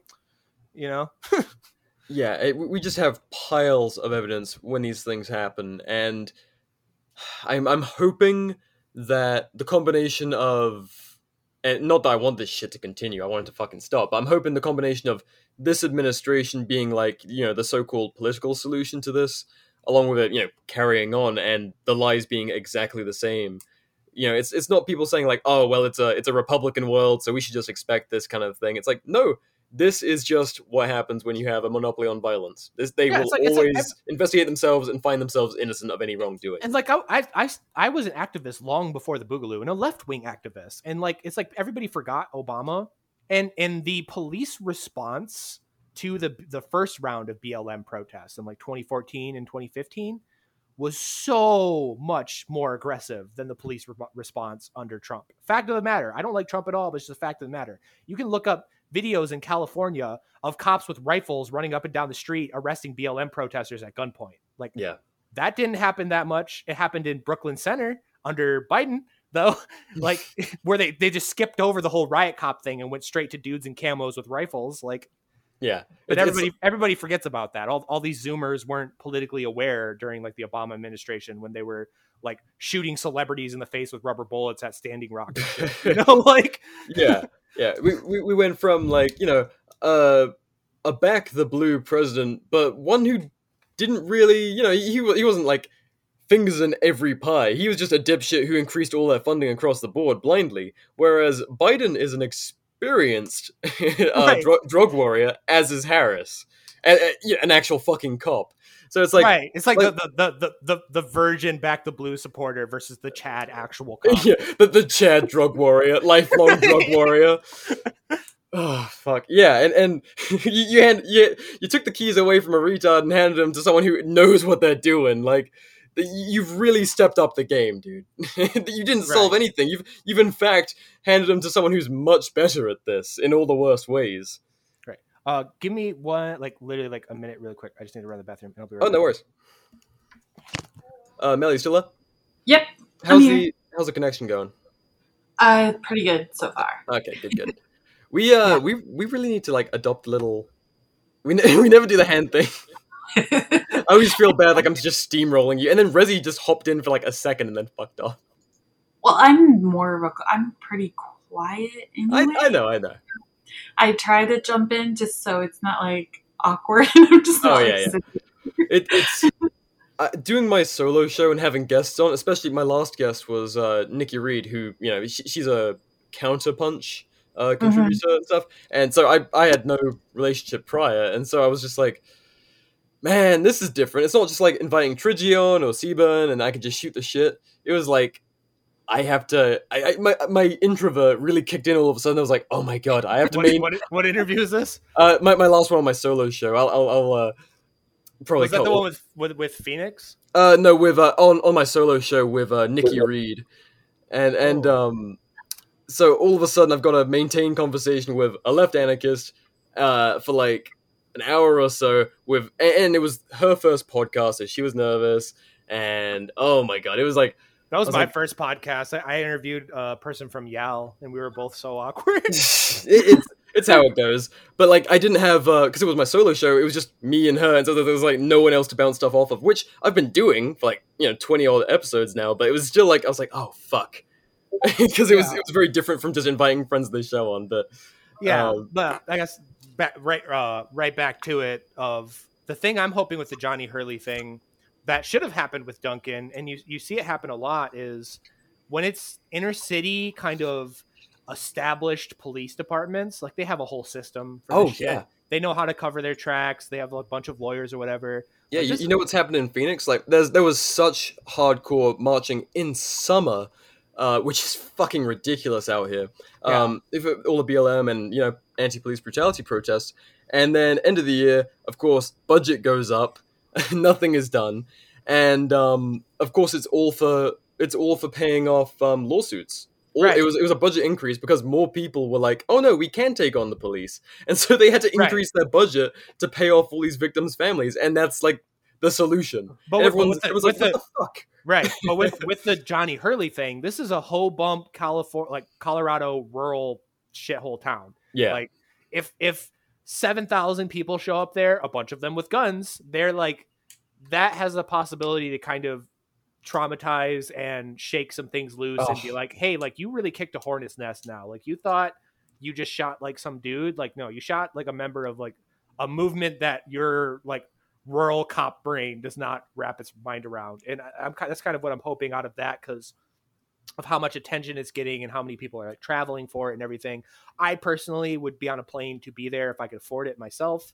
Like that's kind of how like much they don't understand what they did. And that's what should have happened with Duncan, but the whole like COVID thing. Oh yeah, they were telling the family not to stand and protest because of COVID restrictions. Like Like, how police state do you want to get? Yeah, and infamously, a lot of people forgot about that. But one of our guys in the movement was pulled over on the way to the Duncan Lemp protest. They broke his car window in, threw a flashbang in, dragged him out, and arrested him, and like confiscated all of his guns and everything. And then the local magistrate was essentially like, "Why did you do this?" Like, Yeah. he was literally just driving down a road and gave him his guns back, but his car was fucked because, you know, Flashbang. flashbang went off in the, like right on top of the center console in the middle of his fucking car. Yeah, it'll blow your hand apart, it'll kill a baby, and it'll fuck up your car for sure. Yeah, blew all the windows out, like everything. So like, yeah, that was a whole thing that everybody kind of forgot about. Yeah. So Yeah, so I'm hoping that that's not what happens here, and like there's enough anger and pressure and like street protests and everything on the small little town that like they realize they have to actually release this information and come through with it. And honestly, like the cop needs to get at least manslaughter. Like, sorry. Yeah. If I rolled up to a situation and just blasted somebody, I'm going to jail. Like, there's like no threat identification, and from what we know, almost certainly no kind of orders or anything. You know, like drop the gun. It was just roll up and hey, I'm gonna get that notch on my belt. I'm gonna have a war story because that's what these fucking these guys mostly think. You know, they didn't get to go to Iraq or Afghanistan like their older brothers. So here's their action man moment. They get to fucking blast someone in their hometown and be a hero. Yeah, and they, like I said, there needs to be consequences for that. There needs to be just more and more consequences for police when they fuck up like this, because it's just nothing else is going to change it, because the legal system doesn't care. The cops have literally formed like a team. The cops are a team now. They view each other as a team. Yeah, there's a war on them. Right. You know? Yeah, they're running with that shit, even though like the number of police deaths in the line of duty is at like 100-year low in this country or some shit. It's like, it's ridiculous. And like it you know, the other example of this, and this is like a little more spicy, so just so people understand, is in Florida there was a guy named Ozone Williams. This happened like last week, and he was a NFAC member. And essentially what happened is he was just chilling in his car in the parking lot of his apartment, and the cops rolled up. And apparently the cops were looking for somebody else that didn't look anything like him, and he had nothing to do with it. And the cops run up to him. They're like, "Do you live here?" And he's like, "Yeah, what's this about?" And they immediately try to arrest him. And him being a member of NFAC, he said, "No, you." And you can imagine where that went. And he got arrested like 3 days ago, hiding in a treehouse or whatever. But it's the legal stuff. It's other stuff like that where increasingly the police just need to learn that they just can't do shit like this. There's going to be consequences for doing this, and that they're not going to be backed up about it. And I always bring up that like the U.S. military has stricter rules of engagement than U.S. police do. Yeah. And the average grunt in the military is paid $10,000 less a year, is like an actual combat zone, and like has more strict requirements on when they can fire, who they can fire on, and how they interact with people than the goddamn police. Oh yeah, I mean, like, so many of the like just general tactics are war crimes. Our friend Seaburn, I don't know if you follow him or anything, but he's an army guy, and he has Seaburn experience. He's big on gas masks and all that kind of stuff. And the kind of gas they use is you couldn't use that in a fucking war zone. It just doesn't happen. It would be Geneva defying at this point. That happened in California, which again, like the other thing I have to explain to conservatives all the time is that the media picks and chooses its stories that will be most divisive. Like if there's something the cops did that's just universally egregious and it's not cool, they won't talk about it. But they also won't talk about the things where like the cop was totally justified. They'll always pick the ones where they know people will fight over it. And the example of that is, I think it was in San Diego or LA. I don't remember. But my friend Glory Jones was at a protest where they kettled them under a bridge, like in a tunnel, and just CS gassed the shit out of them. And if anyone knows what CS gas is like in enclosed spaces without a lot of ventilation, that kills people. Yeah. So there was people like passing out and shit because they couldn't get fresh oxygen because they were just being kettled and gassed in this fucking tunnel. And it's like, oh my God. Yeah, like, and the media said nothing about that. You think that'd be a home run for the secret communist George Soros, whatever right wing conspiracy media? No, they didn't say anything about that. That had no news whatsoever, because that's they don't actually want the home runs. They want people fighting over stuff. So, yeah, like not that I'm a fan of Holocaust jokes or anything, but if someone makes a public figure makes one, that's gonna make way more headlines than police actually gassing people in a makeshift gas chamber who are protesting their fucking civil rights. Right. And it's ridiculous to me having to explain to conservatives like the idea of like infiltration of like agent provocateurs. Like I went on Alex Jones. That doesn't happen. Yeah, I went on Alex Jones's show and like threw that in his face. I'm like, I was like, Alex, you literally taught me about agent provocateurs and cops pretending to be protesters. You think they just stopped? And he was like, oh yeah, you got point. Good point. Yeah. Like, what do you mean? Swigs whiskey, pops pills. Right. Moves water filter closer in front of the camera. But, and I even got to the point where I got Jafari Jones, which is like the coolest BLM organizer ever. Jafari's the shit. He runs BLM 757 out of Virginia. He went on InfoWars, and then the next day I brought a Rose City Antifa person onto InfoWars, and like we all like talked and like had a moment, and that's when I started getting like hate mail of like kill yourself, homo, and everything. So that was fun. But yeah, like it's ridiculous that people have such short memories, and I guess that's like a thing in the Boogaloo that I do like, is everyone I talk to, they start listing out all this shit, and because we actually like understand. I don't know.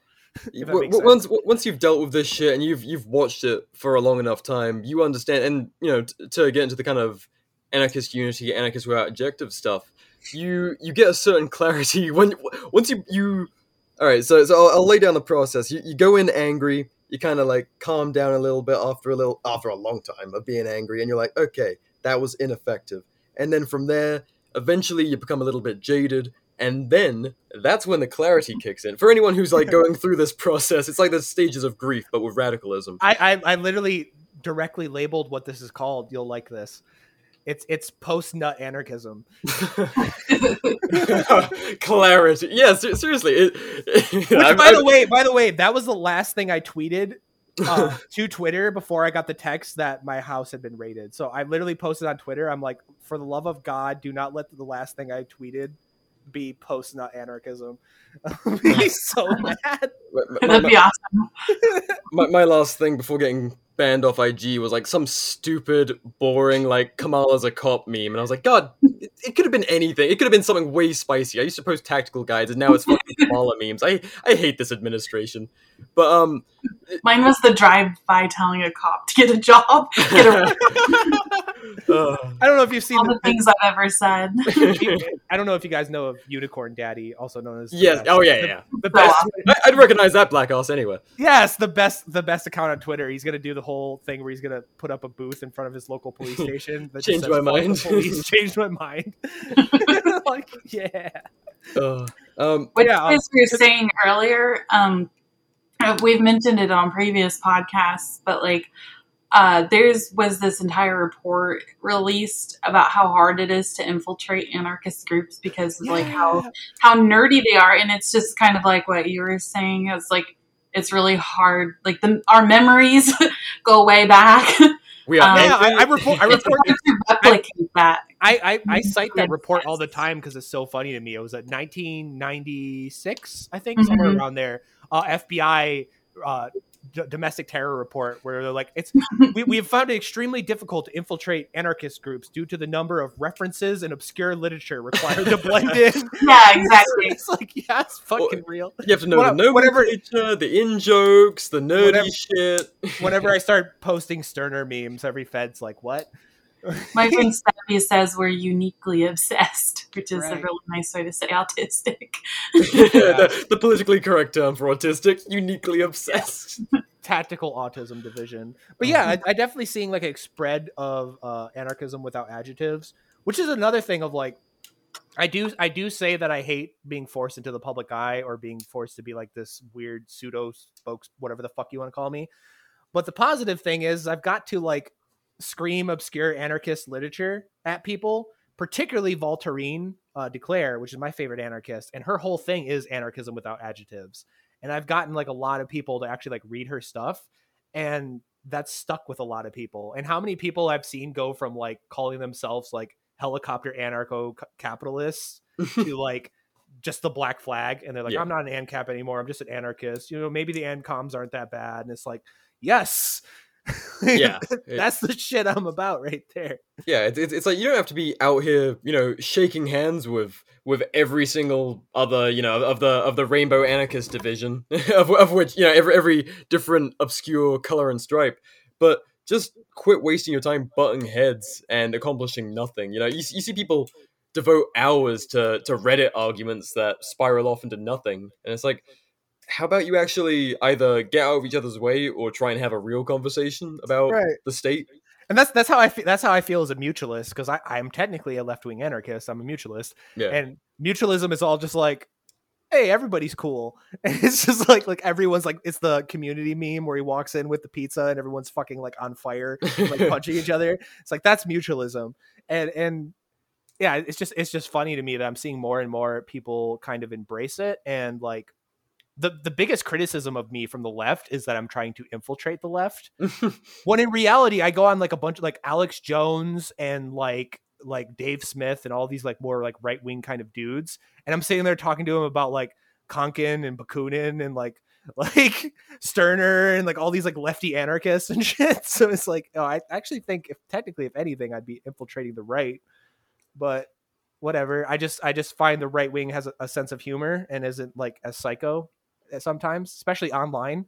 So that's why I hang out with like libertarians more, Yeah, like who is it? Sky Daddy or Mr. Uncancelable on Twitter. She's always talking about like, when I talk to the libertarians, they're just generally more chill. And it's like, even as someone who's very much heavily in the black flag anarchism, agorist thing, it's like libertarians are still the main crowd that we all talk to. Right. Obviously, that's where we came from, but they're also just the most open to new ideas. It's so funny because so many of Sky's followers are like Trump supporters and like conservatives and everything, and then like because of the vaccine stuff, right? And she doesn't post about it much, but I've had her on my podcast, and she's an anarcho-communist. Yeah, like explicit like Bakunin like anarcho-communist. It's like, see guys, I told you, there's cool people like this. Don't be a fucking tribalist.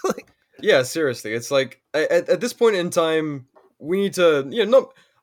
Like we were talking about earlier, it needs to remain decentralized, of course, with whatever we do, because that's the strength of everything we get into. But at the same time, like, just quit expending effort on tribal... You swap... I was talking about this to Nikki Reed on this episode I've got coming up. But people... They just go from Democrat and Republican, and then they're, like, recovering from that, and they just like, oh, well... Here's a new flag and a new team to join, anarcho-communist or anarcho-capitalist, and these new Big Ten ideologies, and then like, okay, well, I found myself now. It's like, have you? You've still got like 5 more years until you settle, buddy. I'm sorry to tell you. You got a lot of shit to figure out. Right, and like a lot to like read and a lot to experience and like understand, and it's, like I hate that's what my biggest complaint with the LP right now, like recreating the culture war shit in the LP, which has been going on right now between like the Mises people and the other. I'm like, I don't even fucking know. I don't even care. But it's like, I use this line all the time, and I think it's so perfect. Of, I would rather have 1,000 scary Antifa college kids in black hoodies after me than the federal government. Yeah, I would rather have all of the Proud Boys hunting me down, trying to kill me, than the federal government. Like priorities here, guys. Like you like the worst Proud Boys have ever done on me is one pulled a gun on me at a protest in Detroit and then put it away. And like, I was like, well, that was dramatic. And then Antifa doxed me. It's like, oh, okay, well that kind of sucks. It's like, well, let's look at what's actually the other side. What's going on? Oh yeah, the feds have killed several of my friends and put many of them in federal prison. Yeah, it's who should I be worried about here? Like, do you want the established warlord that the masses trust, or the obvious warlord that is clearly a fucking violent psycho and can be pointed at and dismissed? Right, like it's ridiculous to me. Of like, I really do feel like the Proud Boys on the left and Antifa on the right have been so overly dramatized of how much of a threat, quote unquote, they are. And it's absurd to me. Like, especially like us in the gun community and everything, when we see these people, we're like, okay. Yeah, why do you want to talk about street brawlers? That's fucking boring. I don't vote anyway. Right, yeah. Like what? whatever. It's so ridiculous. And then, obviously, like people try to tie the movement to January 6th, and it's like I got in an argument with someone just yesterday. I'm like, did you see a single Hawaiian shirt there? Well, no. Did you see like? I think the final count was like 6 guns on those who were arrested. It's like, and then most of the plate carriers were empty, if not like just shitty Chinese airsoft stuff. Right. And they it's like, love their airsoft plate. Yeah, the mega crowd wouldn't know good tactical gear if it was well strapped to them. Yeah, seriously, yeah. They couldn't tell a fucking difference.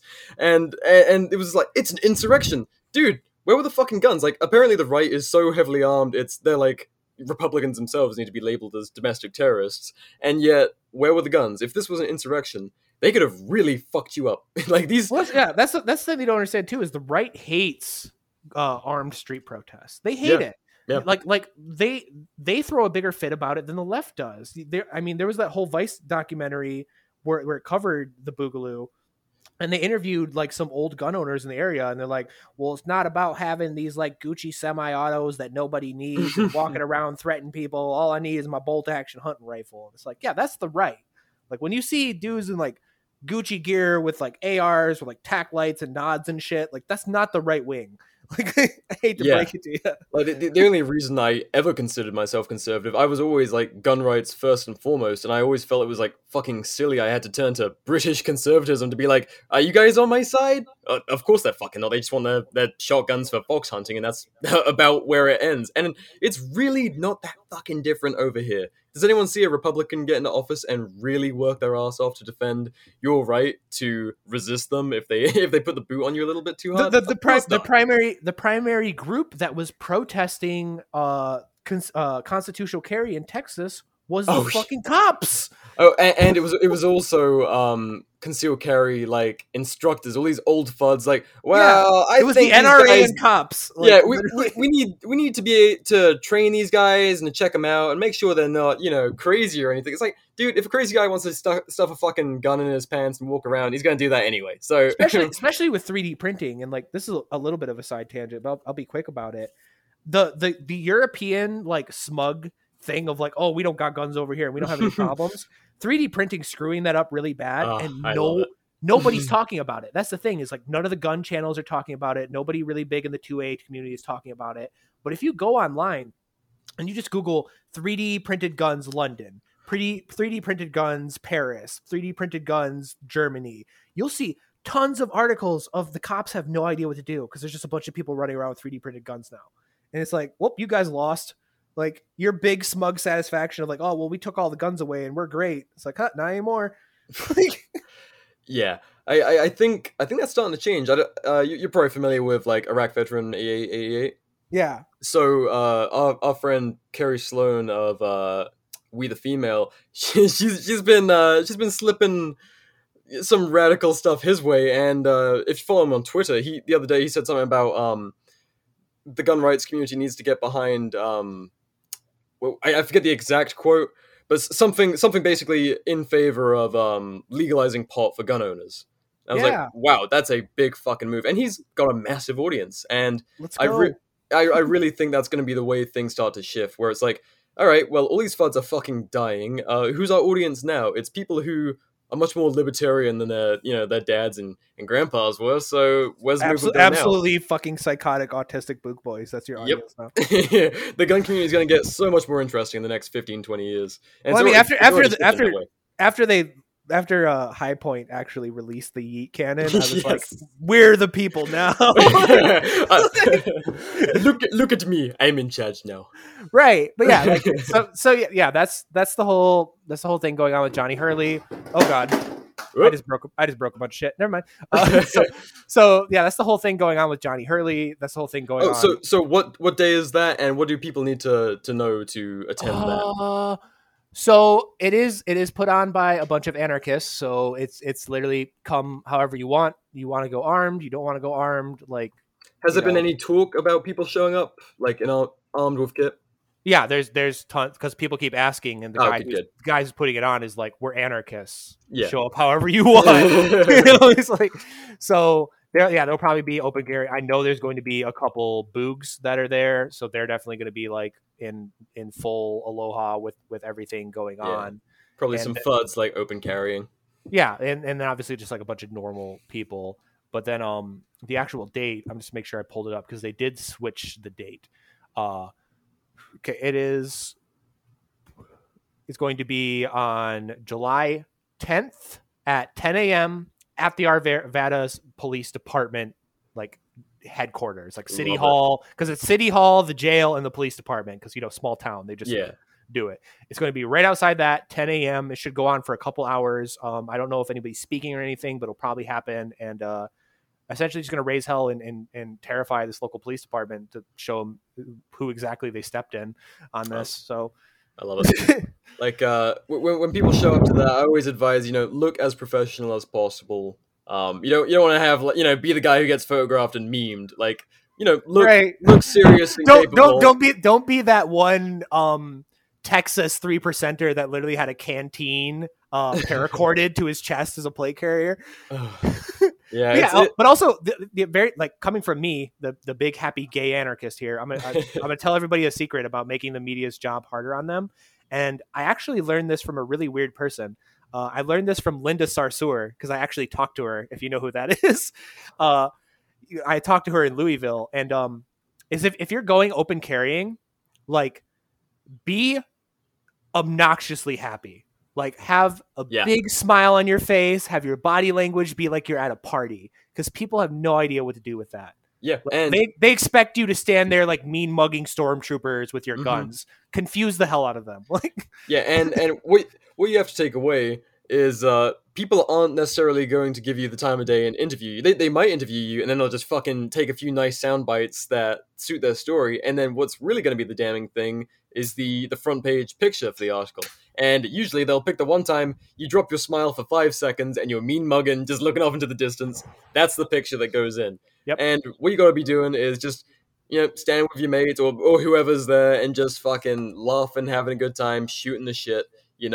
That's why they have nothing. They have none of those pictures on me, because every time I'm at an event, like I love protesting. I've always been like an activist my entire life. I love protesting, so I just got a big stupid grin on my face the whole time, and they can't get that mean mug shot.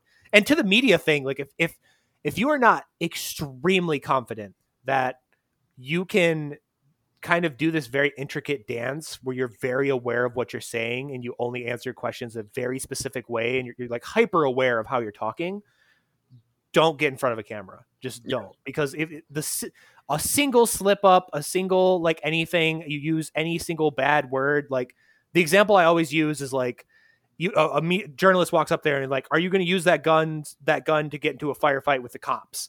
And you go, oh yeah, no, we're not out here to be like, oh yeah, we're here to shoot cops. They'll immediately cut out the rest of it, and it'll just be, we're here to shoot cops. So you have to be super aware of the words you're using and how you're conducting yourself. So if you're not confident in that, then just be like, I'm not talking to the press. Yeah. And if they ask your name, you can just say, my name's Duncan Lemp, because we love doing that. Of like this poor reporter in Detroit walked up to me and he's like, hey, what's your name? I'm like, Duncan Lemp. And he's like, yeah, you're the 17th one. I think exactly. You probably heard about the incident down in Odessa, Texas with the lockdown protesters, but yeah, that was Philip Archibald. I'm like I said, I'm good friends with that guy. He's in prison now, but yeah, we had them on the show like a while back, shortly after that happened. And they were saying as they were being arrested, what's your name? Duncan Lemp. Oh, you too? Right. Like, yeah, buddy. Guess who made us say that name? Fucking you guys. Which I got it. I actually got it trending on Twitter 2 nights ago of essentially just blowing up the Montgomery County Police Department. I saw that. It's like, hey, we didn't forget about you. Yeah. It's like, we really don't fucking like having martyrs. So, here it is again. Thanks for that, you fucking monsters. Yeah, and now they're trying to they're trying to smear Duncan as a Nazi, and the only thing they have is that he followed, I think the exact number is he followed 132 people on TikTok. One of them was a white nationalist who mostly posted nothing to do with white nationalism. And they're like, see, Duncan Lemp was a Nazi. It's like, oh my God. Well, you're going to see that. There's so many people who, they need to be aware of dumb shit like that. I see, mutuals who are the kindest souls in the world, and they follow people like, they might follow someone like Nick Fuentes, that squirrely little baby. And did you know who that is? Right? Yeah, I know who Fuentes is. Yeah. Just like the other week, It's Going Down posted another like scathing expose on me, and they referenced a tweet I did where it was Charlie Kirk talking about how the age of consent is like a feminist SJW myth and it's not real. So I just posted a meme of throwing Charlie Kirk out of a helicopter into a wood chipper, and they were like, "See, Magnus uses fascist helicopter memes," and it's like, I was throwing Charlie Kirk into a Plus, okay. he'd be fine. His massive fucking head would stop him going into the wood chipper. His forehead would jam the blades. Yeah, he'd be all right. It wasn't violent at all. Right. Yeah. So, but yeah, that's the whole thing going on there.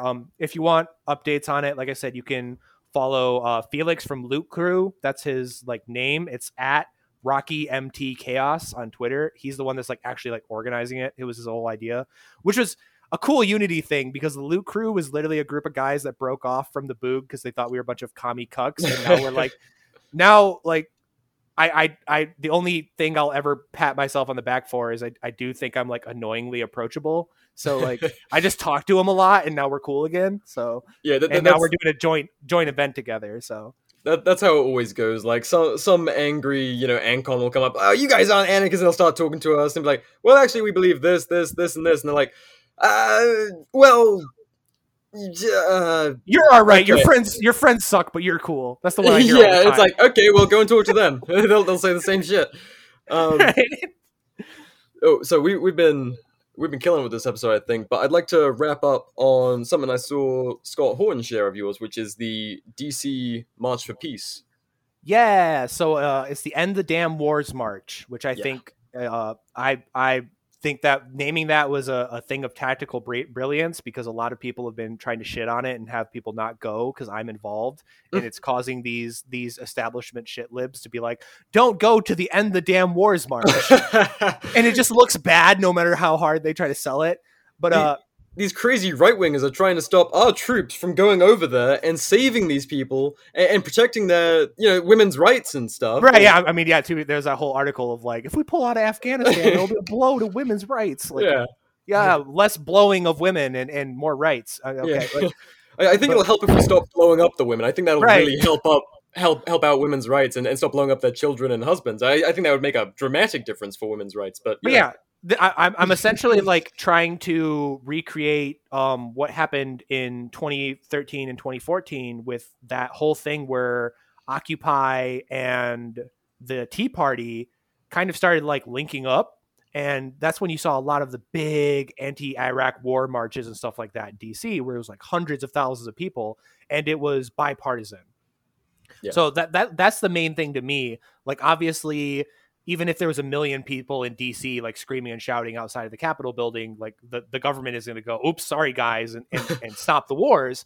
But importantly, it's getting these people in the same place. It's getting like the Medicare for all people and the Green Party people and like the socialists to like talk to the libertarians and like the anti-war conservatives and kind of start building up that nonpartisan anti-war thing. And the inspiration for that was a very little covered event that happened 2 years ago. That was the Women's March against the Pentagon, which was put on by the Women's March people. And Michael Hess from the Mises Caucus and a bunch of libertarians showed up, and they all marched together. Yeah. And it was like this like little like 200 person like anti-war march, and it was bipartisan. And I saw that happen, and I hit all these same people up, like Scott Horton, like the Red Berets, which is like a Medicare for all thing, and like Code Pink, which is like a leftist anti-war thing. I hit all these people up and I'm like, hey, you want to do this again? And at first people were like, maybe, sure. And then yesterday Biden like drone strike Iraq and Syria, and then ever since then people be like, oh yeah, sure, we'll show up. So, hey, we're pulling out in September, man. It's all good. Even though that was a fucking I won't go into that too much, but that was such a bullshit thing, changing the pullout date. Right, that was so bullshit. And I will mention that it's already backfired really quick. The Afghan National Guard is just getting absolutely fucked by the Taliban right now, because the Taliban are a little mad that we didn't pull out when we promised we would. And no one in the media is really talking about the fact that that's blown up on Biden. But that's also why we picked September 11th, because that's supposed to be the day we pull out. and I also think it's like the 20th anniversary. Oh, I forget of September 11th. Yeah. So, I mean, 2021. Yeah, so it's 20th anniversary of September 11th. So there's a bunch of symbology there, and we're just trying to get all these people together to scream and shout about this, and trying to use like the idea of the Boogaloo, because like the movement in general obviously was gun rights and police, anti-federal kind of thing, and taking that unity kind of idea we all had in the Boogaloo movement and being like, hey, why don't we expand this to like anti-war, into like drug policy and all this stuff, and like get these groups that we've been getting to work together to like start having unified attacks on stuff. I always bring it up, but I think it was Minnesota or Idaho, one or the other. The local Proud Boys chapter and the local BLM organization had a joint march to end the drug war, and like nobody talked about it. And it's like, more of that. Can we have more of that, please? Yeah, it's like you don't have to call these people, allies, friends. Just fucking show up and march for the same reason. Like every libertarian showing up for an anti-war march with Medicare for all people aren't all of a sudden Medicare for all people. It's like you have completely separate political aims outside of this one goal, which war is the health of the state. So anyone who would kind of shit on this event is really missing the wider point. Like, this is what makes the empire run. This fucking worldwide dominance, this satellite state empire building. If you start like coming down hard and visibly, because us posting online and being like, oh, they're lying again, that really doesn't quite do enough. Whereas when we had a thing like the 2020 Virginia gun rights protest, that was a big fucking thing. They couldn't not report on 20-odd thousand people showing up in Richmond, people carrying Barretts and, full kit around. You couldn't ignore it. They had to report on it. And, this protest, they're not going to be like, oh, well, gee, I guess the wars are really unpopular. But it's going to make it a fucking talking point again, which it hasn't been for the longest time. It's just like, yeah, we're at war. I guess that's kind of what we're always doing. We've always been at war with Eurasia. Right? Yeah. Right. That's how it's sold. And definitely like educating people about the wars that are going on that nobody talks about. Somalia, Sudan, like Yemen being the big one, of like what the awful shit that's going on in Yemen, that our fingerprints are all over, and nobody talks about like the actual genocide going on against the Yemeni right now by the Saudis, with our weapons and planes, with air cover from the United States military. Like, nobody's talking about that. Yep. And our then, proxy wars. Yeah, the whole thing in Ukraine that's going on that like nobody's really talking about. Like, there's so much that the average normie that only consumes like CNN or mainstream media doesn't even understand what's like the depth and scope of like how much bullshit we're involved in. Yeah, like I've got mates who are still in the military, both in the US and UK, and all the time I'll be like, oh yeah, what are you up to these days, mate? Like, where are you? Like, oh, I can't tell you. I'm like, is it a country I know we're in? Maybe. It's like, okay. Yeah, I have a friend that's deploying to Africa. Yeah, as a Marine, and it's like, why are we in Africa? And he's like, I don't know. I'm just following orders. Like, oh yeah, good. I'm just getting the paycheck, buddy. It's like, shit, dude. Like, it's crazy. So yeah. just raising awareness of that, and then all the people I'm putting it on with are the Julian Assange left wing people that are like the Julian Assange movement. That's all like a bunch of lefties and everything. So they're obviously way more like woke to a lot of this bullshit, which is why they were the first people to kind of take me in, and they're going to obviously have lots to talk about with like what's going on with Assange, and like how if you're a military whistleblower, you're fucked. Like, yeah, you're a war criminal in the U.S. government's eyes somehow. Yeah, and like to that, because I bet a lot of people that listen to this are military people. They've been targeting military meme accounts on Facebook and Twitter and Instagram, and taking them down, specifically ones that have broke prominent whistleblowing, like have platformed prominent whistleblowers from within the Army. Like the dude who blew the whistle that in Fort Polk during the blizzard, they were having guys running drills out there, and if they like came to barracks to like report that they were injured and had frostbite, they would be written up and like literally given like a fucking citation. So a whole bunch of dudes just sat out in the middle of a blizzard in Texas and got frostbite. The account that I think like the sergeant and like major people in that unit came and talked about that going on, that got banned. So it's like, holy shit. Yeah, yeah, they are really trying to clamp down on what remains of their military, and police and military recruitment is in the shitter, and it's about time that this anti-war movement was properly revived. And it wasn't just this this one faction bitching in the corner of the internet. It's time to do something visible. So, Hell yeah, that's the goal. Yeah, it was really cool to see that something was coming together. And so, September 11th. What are the rest of the details? What should people know if they want to turn up for that?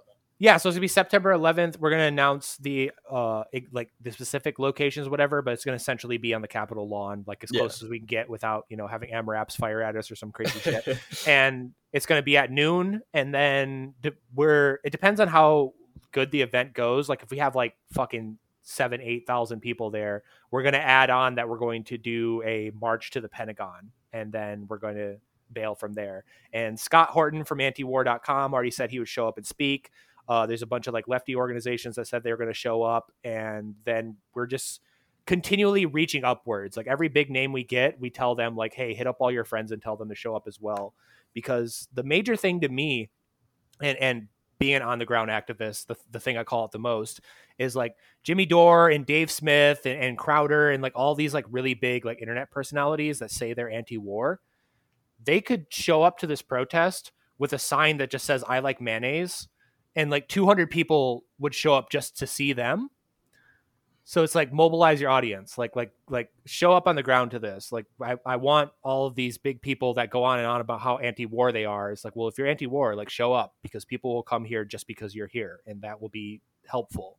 So yeah. I'm kind of, it's half protest. Well, sorry, like it's like 1/3 protest, 1/3 like just to get everyone to have like a moment of unity, and then like 1/3 like a call out to the establishment and a lot of like these popular figures in culture of like, if you come out against this, it proves you're an asshole.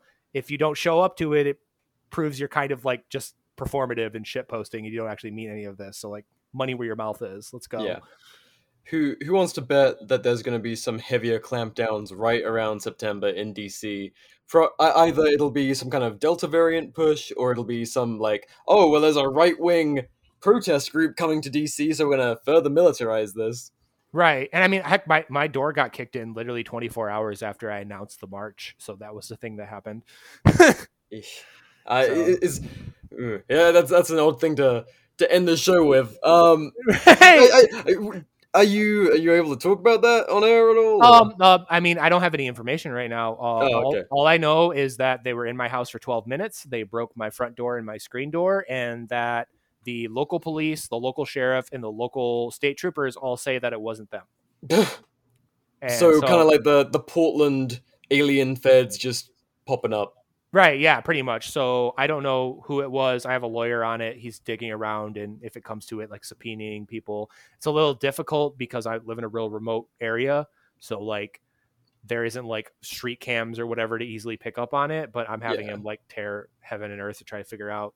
Yeah, hopefully some freedom of information might be able to dig into that. Fuck knows, really. When you rely on freedom of information, it's kind of like I guess we're just hoping for the best, But yeah, pretty much. So yeah, we're gonna see what happens. Yeah. And beyond that, I don't know. All right. Well, that was a fucking lot. We're about to hit the 2-hour mark, but I think I think we crammed a lot of goodness into one episode. Though I always get excited when I talk to people that actually know this shit, because like every other podcast I go on, I have to explain like the 2 years of Boog lore to people so they understand what the fuck I'm talking about. To where like not on this show, we get right to the good shit. We already got the background, we got the context. Let's go. Call Hess. I appreciated it. Yeah, it was a lot of fun, man. So thank you for coming on. Heck yeah. All right. Where can we find you?